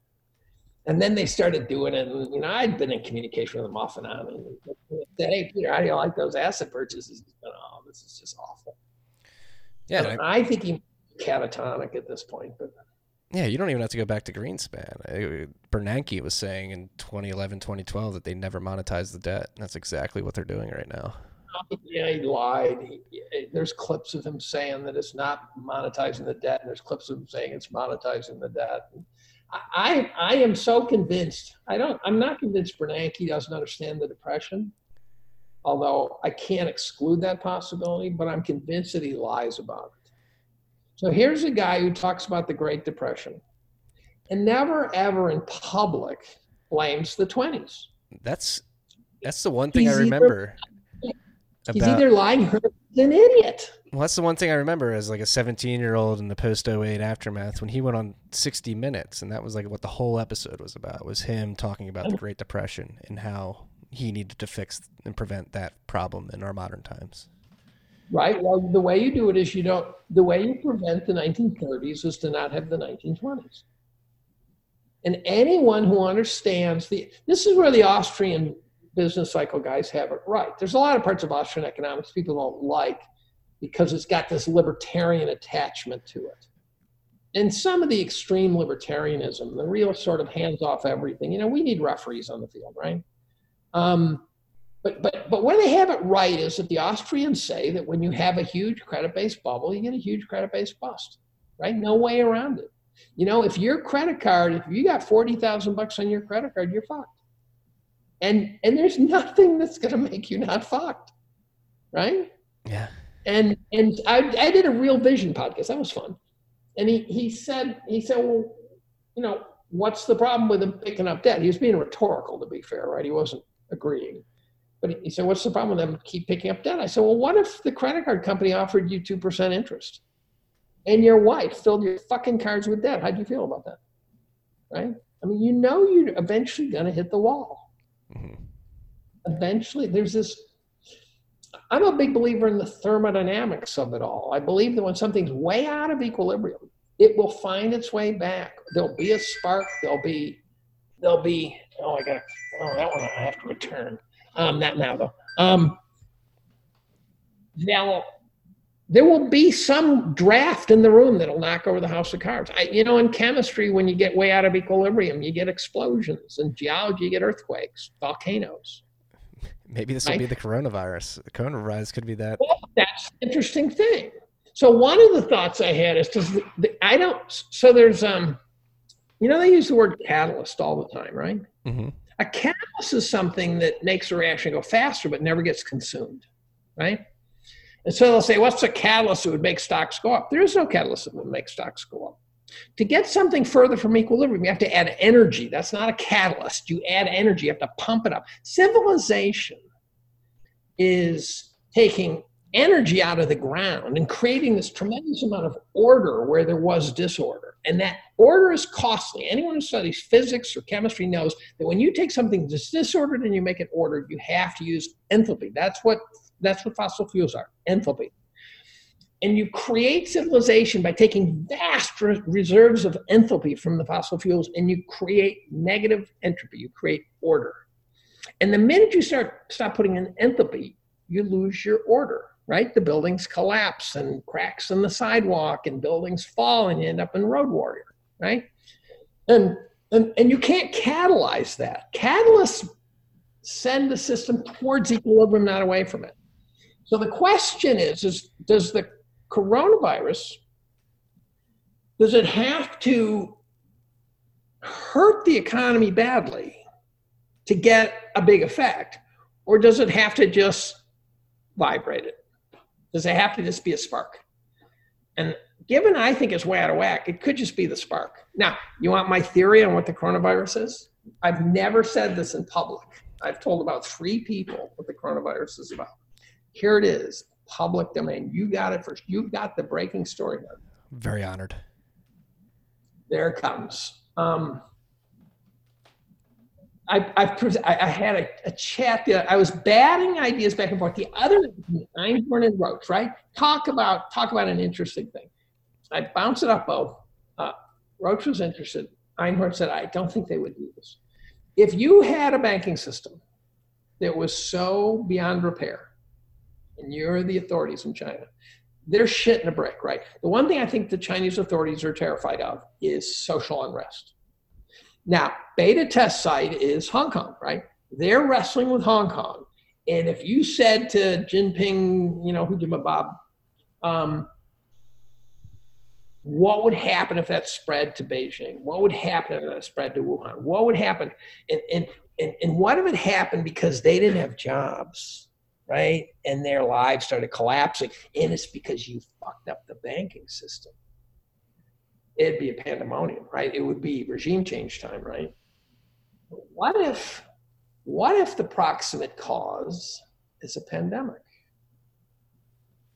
Who are they going to blame? Mother Nature. Right. At the end of World War II, people are sitting on the rubble of their houses. They don't know what they're going to eat. They don't know if they're going to live. They don't know if they're going to make it through the winter. No one is saying Goldman Sachs owes me money. No one is saying that guy robbed me. No one is saying anything. They're just trying to figure out how they're going to live. 50% of the debt in Europe got erased by World War II. I'm not saying they fought the war to erase the debt, but that's the effect. So that's the thing that causes the reset. And people just start over, and they do so voluntarily because that's your choice. So a coronavirus epidemic could cause the house of cards to fall and not point a finger at the authorities. Nothing would surprise me. I mean, right? Yeah. And they killed off a whole bunch of baby girls, right? They drowned them, millions of them, right? The Chinese authorities, they have organ donor gulags and stuff, right? The Chinese authorities have it in them to do some pretty bad shit and said, hey, we're going to be in trouble. Let's just have a pandemic. Those people aren't donating organs. They're having them taken from them. What's that? So those people aren't donating their organs. They're having them stolen from them. Yeah, that's exactly right. But there's a lot of organs being shipped, put it that way. And so there's something about the Chinese authorities that has a real cold quality about it. And I'm not sure it's as bad as some of the other authoritarian worlds, like, maybe it's not as bad as Stalin or whatever, but and there are people in China living very well. Are they though? They're subjected to the digital panopticon in all hours. Right. There's a lot of rich people, right? But if you get too rich, they knock you down a step, right? Yeah, I think that's true. I think that's true. And that gets to the wealth inequality problem everywhere, right? I think our next recession is going to be a huge problem. Bernie's picking up steam in the elections. Bernie didn't scare me in 2016 because I go, the system's robust. They'll neuter him. The left should have said about Trump, the system's robust. It'll neuter him, right? The problem now is the politics are getting so sort of left-leaning that now Bernie looks more dangerous to me because his ideas are not viewed as kooky. No, I mean, have you seen the Project Veritas videos of his people on the ground? See, I defended Bernie on those because those are just wackadoodles who somehow, when David Duke endorses Trump, it's not Trump's fault, right? And when some whack job endorses Bernie, depends on how high up. If it was Bernie's campaign organizers at a high level, then you go, that's a problem. If it's some mentally unstable guy who's just showing up at the local campaign office doing shit, that's a different story. Yeah. But that shows you the whack jobs that are out there. Right. Bernie's president and the populace has now come, and the Overton window is open wide on socialism. Now we have a problem. Yeah. Well, I think it's definitely getting wider. That Overton window. That's why, but I can't support Biden either. Oh, he can't even speak anymore. He looks like. There was a picture of him kissing his granddaughter on the lips. Ugh. And everyone's gone, oh my God. But I think what they're doing is they're trying to show that Joe's just like, I don't know, like an Italian or something. He's just huggy, touchy-feely. Because he certainly is not molesting his granddaughter, right? And I think that was all about trying to show that when the videos of Joe groping all the young girls come out, they'll say, oh, that's just what Joe does. Yeah. Right? So they're sort of front-running his pedophilia. I don't know if he's a pedophile, but he sure seems like a dirty old Uncle Joe to me. Yeah, he's definitely very creepy, at least. And when those stories broke about him groping women, the media was very careful not to go near the 12 and 14-year-old girls. The media kept showing him groping adult women. Yeah, like that biker chick from clearly all those, almost prepubescent kids putting his hand on their tits and stuff. You don't believe this? Go to YouTube. It's all over YouTube. The videos are out there. If you haven't seen them and you want to be creeped out, YouTube. Yeah, just Joe. Yeah, you go to YouTube and you do some search, and YouTube might be cleaning them out. I've noticed YouTube seems to be when I search stuff on YouTube now, it's much harder to find stuff. I find you get a whole bunch of bullshit debris that looks commercial. Yeah, this is how we can wrap it up. All these social media companies are definitely beginning to tighten the ropes on free speech and well, they're doing it under the cloak of saying that if you're not a profitable YouTuber, that we reserve the right to boot you. But that also will provide cover for booting an awful lot of people who are doing some damage. I believe they want to, in their own words, CEO of YouTube and some people on the board at Twitter filter out the truth and create more authoritative views. And let me before we get off here, I want to circle back to two things on the coronavirus that came up that are like, shit, that's too weird. And we didn't get to them. And they're the big ones. One is that about a year ago, a couple of guys got convicted of stealing the coronavirus out of Canada's #1 virology lab. And they got convicted, and they had exported it to Wuhan. So you go, oh, that seems a little too coincidental for my taste, right? The second one that's fascinating is that in October, which is 2 months before the virus broke, the Gates Foundation put together a task force to simulate a pandemic, right? And they do this, the military does this. And what you do is you bring in generals and media people, and they all sit around a horseshoe-shaped table, and they mock up some commercials and some newscasts. They try to convey what might happen, and the media guys would say, well, we'd be looking to do this, and the generals would be saying, we'd be looking. So they had like a 5-hour powwow on what to do with a pandemic. Their fake pandemic was a corona epidemic starting in Wuhan. And it's like 5 hours of video of them talking about an epidemic starting in Wuhan from a coronavirus. I'm going, wow, boy, good guess. Again. Right? I've seen highlight films of it. But I have all 5 hours, and it's just, how do you find 5 hours, right? I'm going through it, and I'm going to see if I can find out if maybe that's bullshit. I saw debunking of it. But the debunking was one of those ones where you go, God, that makes you guys look worse, not better, right? They go, well, it's a different coronavirus, and it's one from Brazil, whatever, and you're going, I don't care. If that's the best you got to debunk that goddamn Gates Foundation thing, you're not convincing me of anything.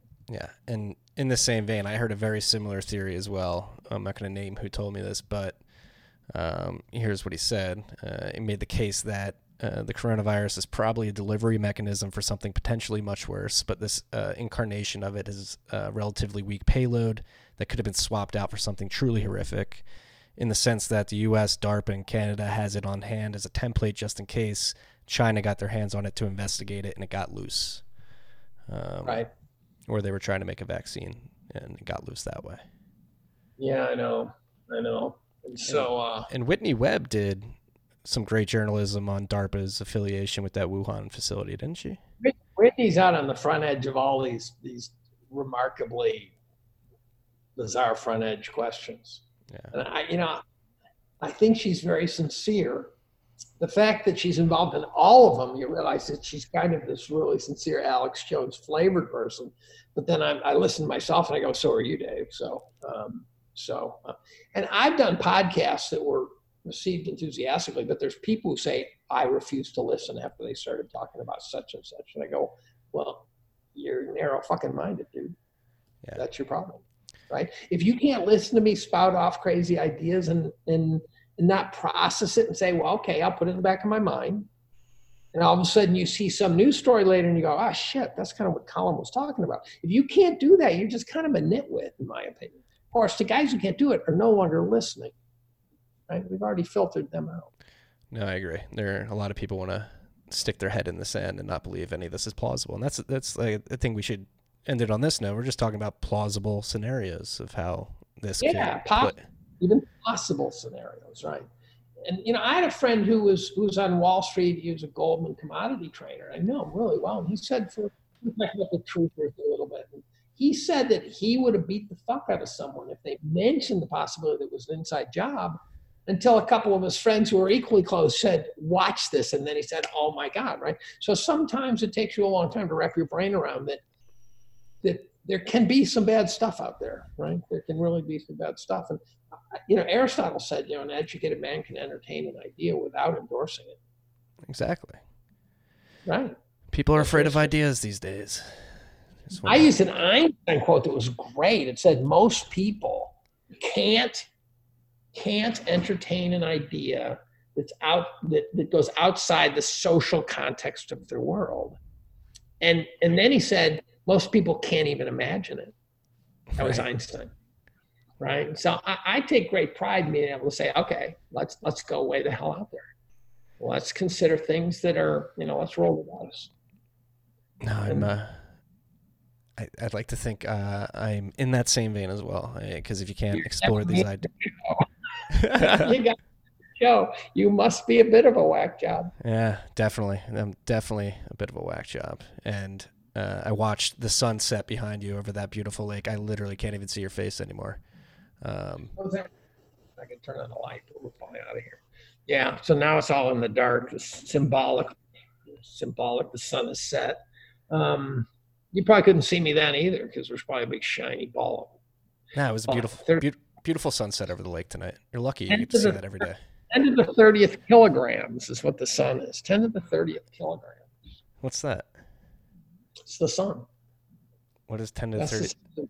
Is it the 10 size to of the it? 30th That's the size of the 10 to the 30th power kilograms. That's ball of cold fusion. Yeah. Ball of hot fusion. Yeah. Without it, we would not have been able to have this conversation. And say that again. So yeah. And it's great about this conversation now. At least we're not talking about climate change now. That started a shit show. It knocks people off the stage. When was the last time you heard from AOC? Not very. Someone put it back in place, right? Yeah. So if the coronavirus can knock a couple of those losers off the stage, maybe bring it on, right? Yeah. We shall see. Dave. We should, in a month, we'll know. 2 weeks, we should know. If you're watching the numbers and the numbers keep climbing, in 2 weeks, you'll say, aha, they're not containing it. And then maybe we'll have another conversation from our hospital beds. Or maybe we're dead statistically. Got it. You know, here's the problem with Spanish flu, by the way. The Spanish flu, guys your age, the young, healthy males had the highest mortality rate. Lovely. There's a thing called a cytokine storm where your immune response is so violent that you die. The healthiest immune systems just fried the person. Damn. I'd be young punks, not old men. My immune system's probably shot. I probably did too many drugs or something. Well, the coronavirus, it's attacking the old, right?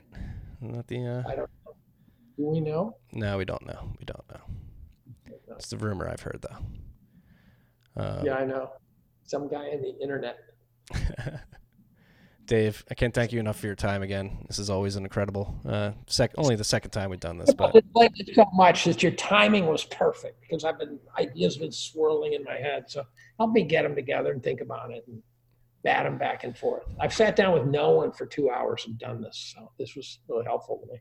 Well, I'm glad I could be of help. Well, I'm sure we'll get the opinions of people who listen to this on Twitter, if we're still on it. Yeah, if we're still on it, yeah, getting booted from Twitter. That would hurt. I think. I realized that if I got booted from Twitter, it probably means I have to get a life.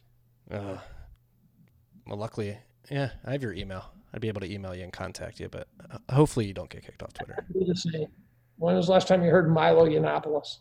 I actually did listen to a podcast with him a couple months ago, with Ari Shafir, but that was the first time in years. Yeah. Just an oddity now. They shut him up. They simultaneously took him off Facebook and Twitter the same week. Yeah. Right? They gagged him. Damn. It's not like he's right. I'm not supporting Milo's ideas. I'm supporting Milo. Supporting free speech. It's important to stand up for. Right. Stand up to power. Yeah. And thank you for doing that, Dave. I know you got a couple calls. So, by the way, if I ever disappear from Twitter, there's no way I'm leaving without announcing. So if I disappear from Twitter, then someone should contact my wife or something, say what happened, because I'm not just going to disappear from Twitter out of boredom. I will say, look, I'm taking a vacation. Don't worry about me. We had a guy disappear from a chat board years ago, and he finally, after 6 months, showed up and said, I had a flesh-eating bacterial infection. Yeah, lovely. And so I have this idea, if I ever know I'm going to die, I'm going to hand over my password to Rudy Havenstein and let him tweet from him. I'll send him a bunch of tweets. Say, here's some I'd like to put out there after I'm dead. So once you know I'm dead, but have a ball. Keep tweeting. Oh, yeah, we ate lobster for dinner again tonight. That's great. You know. And by the way, I don't see any sign of any of the liberal candidates who've died now. You know, they're all gone. They're somewhere else. I'd have some tweets about what heaven looked like, and I probably have a mechanism where my family could shut it down if they felt the need to. But tweets from heaven would be kind of cool. Be a legacy. Hey, there's some Bitcoin-enabled dead man switches out there that you can use. You just got to let this Bitcoin thing go, Marty. Had to do it. What I'm doing? I'm going to go S&H green stamps. You don't even know what they are. Long S&H. When you went to the grocery store, they'd give you these stamps depending on how much you spent. You'd paste them in a book, and then you could buy shit with them. And the only guys who know what S&H green stamps are my age. And so I always joke about going long S&H green stamps because this is clearly a bottom. Right? Well, they got to go. Like coupons, technically? They're like coupons. They're stamps, and you'd paste them in a book, and then you could turn in the book to buy shit. It's like a credit card with the mileage shit in it. But when you went to the store, so they had green stamps and gold stamps and plaid stamps. But the S&H green stamp, Google it when we get off here. You'll see what I'm talking about. And it was a way of accruing essentially the bonus points like on a credit card. That's weird. but it was stamps with glue on the back, right? It was one of those things, and it seemed so normal at the time, and it's so 1960, right? I can't imagine doing that today. Search S&H green stamp. You'll see them. You'll see pictures of them. You'll see books. People probably sell them on eBay for $5 a book or something. It was kind of a coupon-based model, but it's different. You accrued value, and then you could spend it. Very interesting. Very interesting. I've got some research to do tonight. That's your assignment. Okay. I'll see you later, dude. Dude, thank you. This is always a pleasure. Keep fighting a good fight, man. I will. You too. You too. Protect me from your followers, though. They have a mind of their own. I love Bitcoin. Here's. I'm buying Bitcoin tonight. Okay, leave me alone. I'm buying Bitcoin tonight. You heard it here first. That's the tweet going out. I'm going to go all in right now. Someone send me an email. Tell me how to do it. Download the Cash App. I sent a whole bunch of money to Mt. Gox and nothing happened. I don't understand. Ooh. Now you're going to piss people off. Oh boy, I just turned a friendly crowd mad, didn't I? Yeah. Or easy these days. You just download the Cash App. Jack Dorsey's other company. Disclaimer, they sponsor the podcast, but you can buy it there too. Okay, I'm on it. Now I got to go to get them. I started saying I would not buy Bitcoin when it was $10 a piece. Hey. So I really am the guy who sold his 800 shares of Apple founder shares, $800 worth of Apple founder shares. And there's a video of me doing an interview with Russia Today in 2012. They asked me about Bitcoin, said I'm not interested. Hey, it's never too late. It's still early. A lot of upwards. Actually, it can be too late. It can be too late. I thought it was too late in 2012. Yeah, it's true. That's why they shouldn't take my advice on anything. Right? My track record is abysmal for the last 10 years. So, well, it's fun. It's been incredible. Okay. I can't. The sun is completely down. I can see a glimmer of myself in the window and like a little bit of the frame of your glasses at this point. I should have held up the lens to see the view. So for those people who are still with us, I can't imagine why you're still listening. But my house hangs off a 100-foot cliff looking west on the Cuba Lake, and I can literally throw like rotten fruit off my deck and hit the water 100 feet low.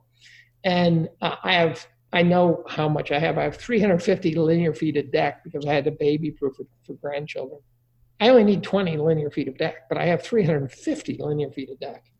And then if that's not good enough, it turns out because it's on a cliff, there's no mosquitoes. It's sheer cliff, so there's no mosquito habitat coming up the cliff. And so we can sit outside till midnight and not get bitten. That's pretty crazy. Yeah. We get light-seeking bugs. That's it. And we'll sit out on the deck and have a hot tub out on the deck, So it's just, I live in utopia. Maybe only for another month or so. I've told so many people, I just have to outlive my wife. Right? I don't want to leave her to have to fend for herself. She goes and it's like, take me now. I'm fine. To me, life is not sacred or anything. It's just, it starts to suck. I want to go. You're turning into the Google ad from last night. Oh, that Google ad. Yeah, someone said, why would Google advertise? Who are they advertising for? And I said, they're attempting to improve their image among those of us who hate them. Yeah. There is a question about what is wealth creation. Google creates wealth. I mean, Google allows you to do things you couldn't do before and efficiently. It's not obvious to me Facebook creates any wealth whatsoever. To me, it's not obvious that scooping up information and allowing some seller to sell to you instead of some other seller is wealth creation. You're just diverting money, right? So if Walmart comes to town and knocks out all the small stores, maybe you get a more homogeneous product. But it really is just sort of a wealth transfer, right? Warren Buffett never made wealth; he aggregated it. So the question is, what I like people to think about what's actually wealth creation. Again, the efficiency of Google's wealth creation, right? If I can look up the GDP of Somalia in 20 seconds, I save myself a lot of time if I want it, right? So that's wealth creation. And but Facebook, I don't see much wealth creation there. Netflix is Netflix that much better than having 40 channels? I don't know, right? No, Netflix is pretty terrible these days. There's nothing to watch on it anymore. And I don't even look at the modern day Apple shit as wealth creation because they're not coming up with anything good. Right? You could live with a 5-year-old computer if they didn't fuck you up, right? Their products are planned obsolescence too. They have planned obsolete. But you're just as happy with a 5, Apple iPhone 5, except for the fact that they've made it not work. But yeah, I actually prefer the Apple 5 because I had one until I couldn't download Audible because Apple made it not possible to burn CDs. I got mad. People said, you're a bonehead. Who burns CDs? I go, I like to swap them. I like to share them with friends. They made it impossible to burn CDs, and then they made it impossible to download the Audible onto my phone. So I had to buy a phone. Now, I didn't buy from them. I will not buy a new iPhone, but I upgraded to 8 or something, so I can now download Audible, and that's wealth creation. In fact, I can get audiobooks for $10 that goes into my car. That's wealth creation. That's something that didn't exist before, right? But Facebook's not wealth creation. Someone tell me what they created. What did they do? Facebook's, I mean, I haven't been on the app in quite some time. Years. So, but Facebook's got you by the balls, totally. And I had a student who said, look, I don't have Facebook. I go, sure you do. All those apps you have, they own them all. They're scraping your ass like there's no tomorrow. You don't have to have a Facebook app for them to get every shred of your personal life. Yeah. Right? That's why, I don't use Instagram that much anymore either. No, but I do use WhatsApp to stay. Any app you have. By the way, the Israeli intelligence guys are getting it too. So, like tomorrow. So, it still comes back to I don't care what they collect. I do, but I can't because I can't stop them. There's nothing that will stop them. What I can care about is what they do to me with them. And if they start doing shit to me with them, that's when we all have to lock and load and get out there and fight the good fight. Yeah, no, I hate to say it, but I feel like a lot more people are feeling pushed to that level where they feel like we might be on the precipice of a fight back. Well, this is the pro-Bernie, pro-Trump crowd, right? Both camps represent people who were pushing to the fringe to achieve something that they never would have believed they'd push that far to the fringe to achieve, right? And so they're both populists. That's what people don't even understand. Trump and Bernie are both populists. They're just right-wing and left-wing populists. You ever listen to the Bannon interviews, the Steve Bannon interviews? Guy's a super populist, super populist. Yeah, he's been on Real Vision a bunch. He was on Fox on Real News Vision. Today. And after he went on with Kyle Bass, I contacted Stephen Roach, who took the other side of that bet. I said, would you do a Real Vision? And they did him the next week, right? To get the bullish view of China. And but then there's a Bannon interview that I posted on Twitter about 3 weeks ago. That was the most amazing interview, actually. He talked about the whole Trump campaign and what was happening. He talked about when he brought out Juanita Broaddrick in the crowd at the debate and how that happened and what happened and all the scrambling behind the scenes to make it. Oh, it's a fascinating interview. And it was Bannon unfiltered on what was going on in the Trump campaign throughout the campaign.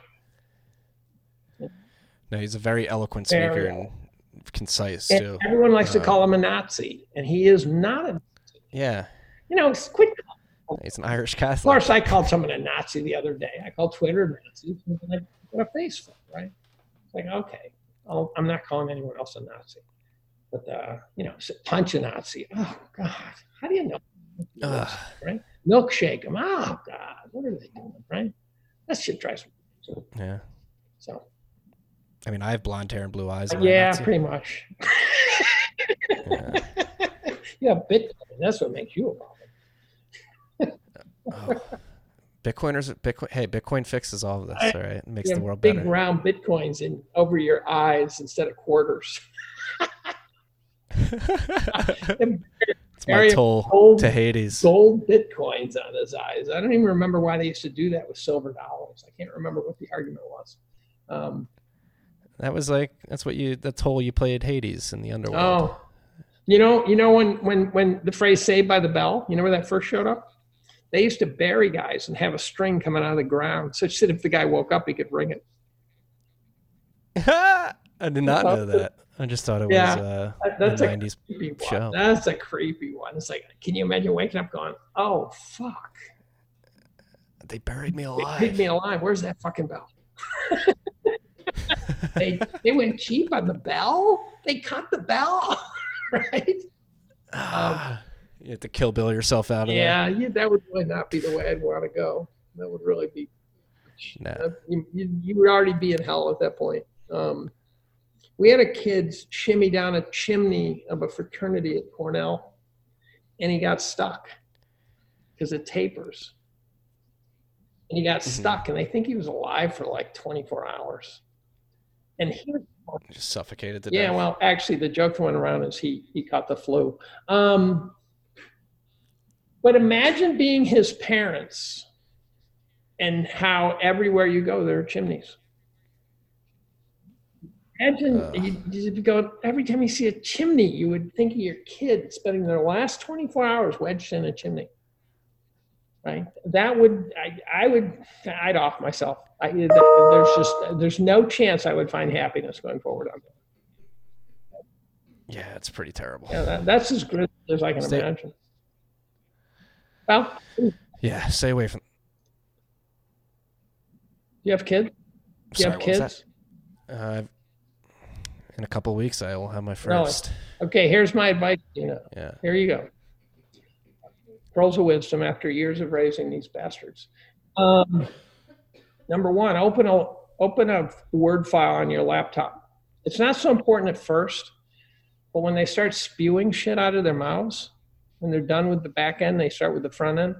They will say stuff that's so funny. Just at night, jot down some shit. You swear you will remember every bit of it because you go, oh, this is so memorable, and it's a blur. Just how I write my year in review. Just type some shit. If something happened that day where the kid said the funniest goddamn thing on the planet, type it. You don't have to know what to do with it. You don't have to ever read it again. Just open up that file and just chronicle. The reason I did a better job than that than most is because I used to use the stories in class.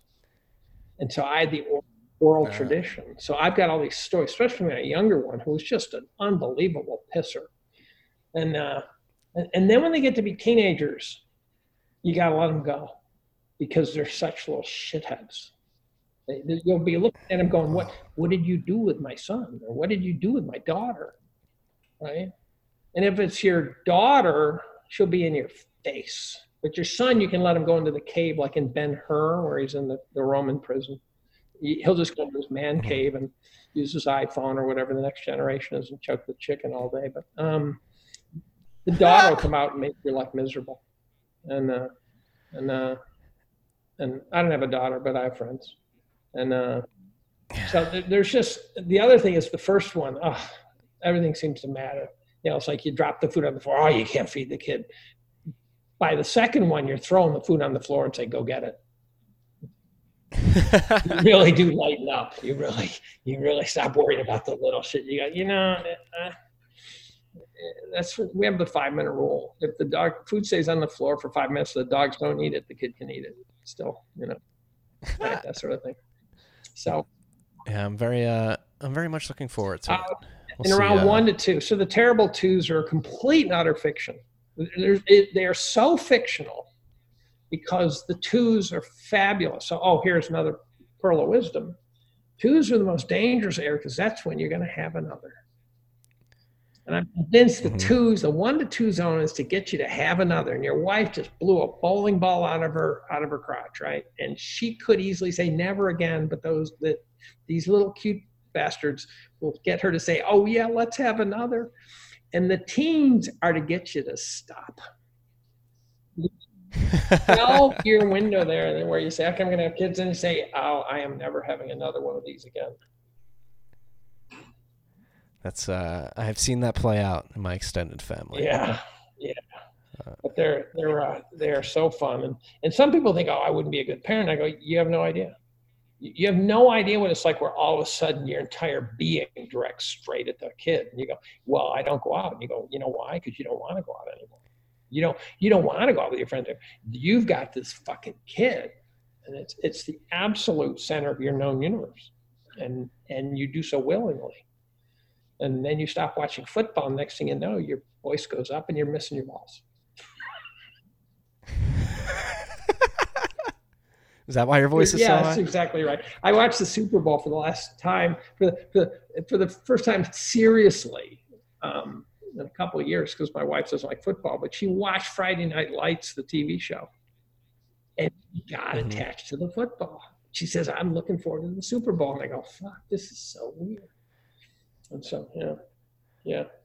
Men fix car, women fix men. It's that simple. And so, I like that. Yeah, and so when I first got married, my wife was taking me to the doctor, saying, "This is fucked up. Can you fix it? This is fucked up. Can you fix that?" And I'm going, "They're not fucked up. That's normal." But they were. So, you'll enjoy it. And when they get to the teams, you can't win the fights. You got to just hang on by your nails. If you get into one of these, I can't lose any fights, you become a really shitty parent. Because they got to let them go. And don't raise them like pussies, right? You be like a boomer got raised. Let them go outside and let them cut themselves and do stupid shit stuff, and let them do stuff that looks maybe a little risky. And if you have a daughter and a guy, I've never had a daughter, but it seems like it turns your brain into putty. When she's 15, she's going to be getting. So here's a funny story. One of my colleagues, he's a control freak, same guy. And his daughter's like 15, and it's driving him crazy. And she's down in the basement, all tangled up with her new boyfriend. And he said, and I can see it's eating him alive. And he says, I go down there, and they're untangled. And I go to shake his hand, and it's all sweaty. And I go, that's not sweat. That's mean, Dave. You don't want to right off like in that. Scanners, right? Like in boom, just blood and gore coming out of the hole in his shoulders. And I was so proud of that one. I was so, oh God, that was great. Sometimes I'll do myself. So you will have a ball. And even when they're teenage, if you talk to a teenage monitoring parent, and they'll have someone who's like 15, and you go, oh, they're real monsters, aren't they? And the best you'll ever get is, oh, he's a good kid. That's as good as you're ever going to get. One day I'm walking through the airport, and this guy has a daughter, and she's got this facial expression that says, I hate you. I hate you. And I said to the father, total cold call on this one. The guy's a stranger. And I said, your daughter's at that age, isn't she? And he looks at me with this zombie look, and he says, she hasn't smiled in 2 years. And then he turns to his daughter, and I know, he says, a total stranger just told me that you look mean.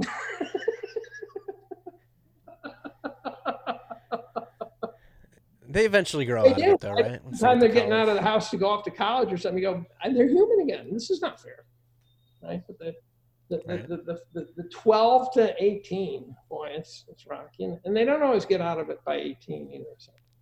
And you're never not a parent. So I have a 30-year-old and a 38-year-old, and you still ride the waves with them. You still go, oh, why is his wife doing that to him? That sort of thing. But you got to pull back on those. No, this is not my life. Right? No, I know. It's been getting a lot of advice last couple of months, and this is some of the best. I'm definitely going to be opening up Word docs, maybe even like a physical journal. And I changed the time. My wife has health problems. And so I basically raised the kids. And I would just never give it back. It would have been hard for me to find the ability to pull away from what I perceived to be really important issues 100%. But when your wife can't even get up because her spine's gone and shit like that, then you do it yourself. And then you discover that you got a great deal because you get to do it. So I went to every sporting event, I went to every concert, and I did everything. I changed more diapers, I made more meals. And it's great for me because when some feminist or something comes at me, I say, fuck you, let me explain to you what I know that you don't know. So it makes me bullet to the feminists who think. Well, I know, I was going to say, like, I know you tried to wrap this up like 5 times already, and I'm not trying to wrap it up now because you just put a thought in my head. Like, it is weird. Like, my generation, it seems, is delaying family formation, and it's almost taboo to be a person my age having a child. Delaying it is taboo or having it is taboo? Having it is having taboo. A kid? Yes, I mean, for a lot of 4 people. 4 billion years of evolution tells you those people are stupid, right? Every single one of your ancestors had a kid.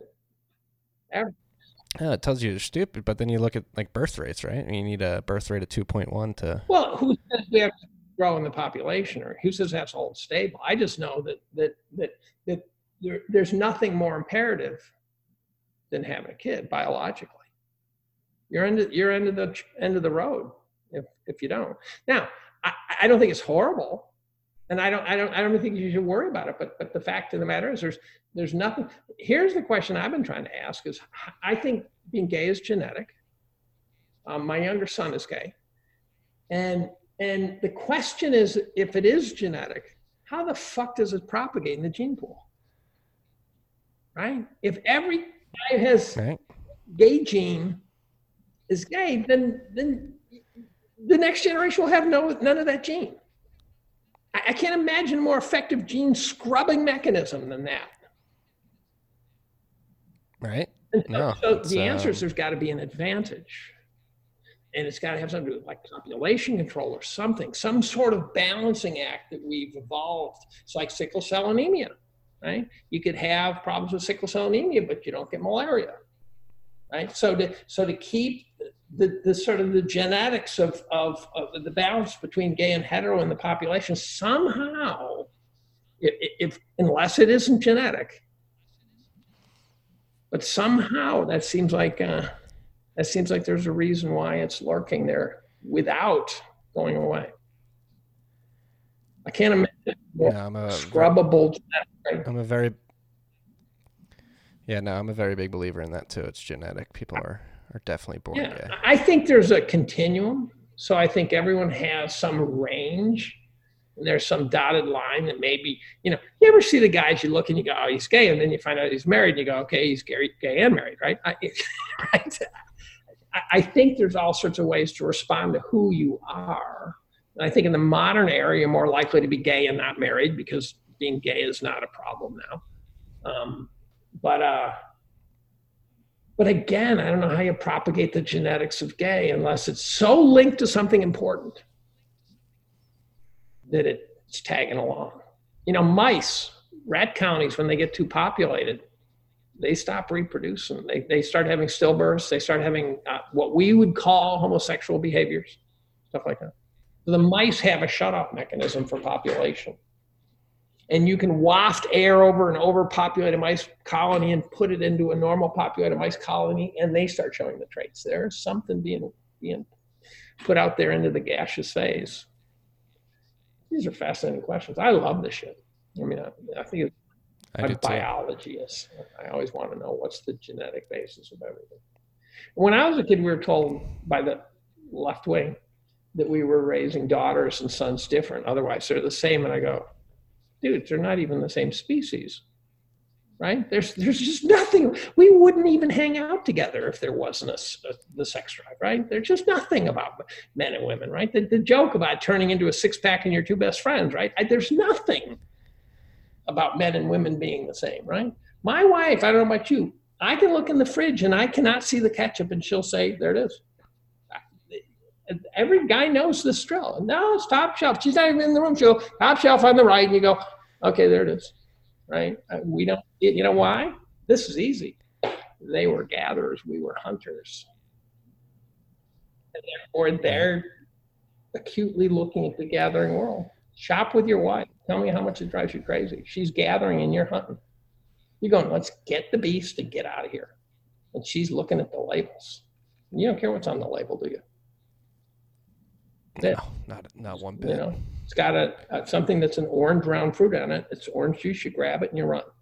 And then you come home, you find out it was grapefruit. That one I lived through. And, So hunter-gatherer model works really well. And men and women get along with each other different. Guys really bond. Women think they bond. They don't bond. They don't bond. And you can see it so many different ways. But I think the reason is because guys, to bring down that mastodon, they had to work together, right? Women, you pick up that root and the other one says, hey, that's my root, bitch. That was mine, right? They're in direct competition. And I think it's even true for, genetic selection where the chicks are filtering through the guys trying to figure out who's a loser and who's even worse loser, right? We'll start with loser and go down from there. Where the guys are saying, she walks, she talks, I'll do it. Very different. People want to deny this. Men are in charge of quantity, women are in charge of quality. I used to say that for years until finally I read some book where the guy said that's exactly right. Genetically, men want to reproduce with every female possible.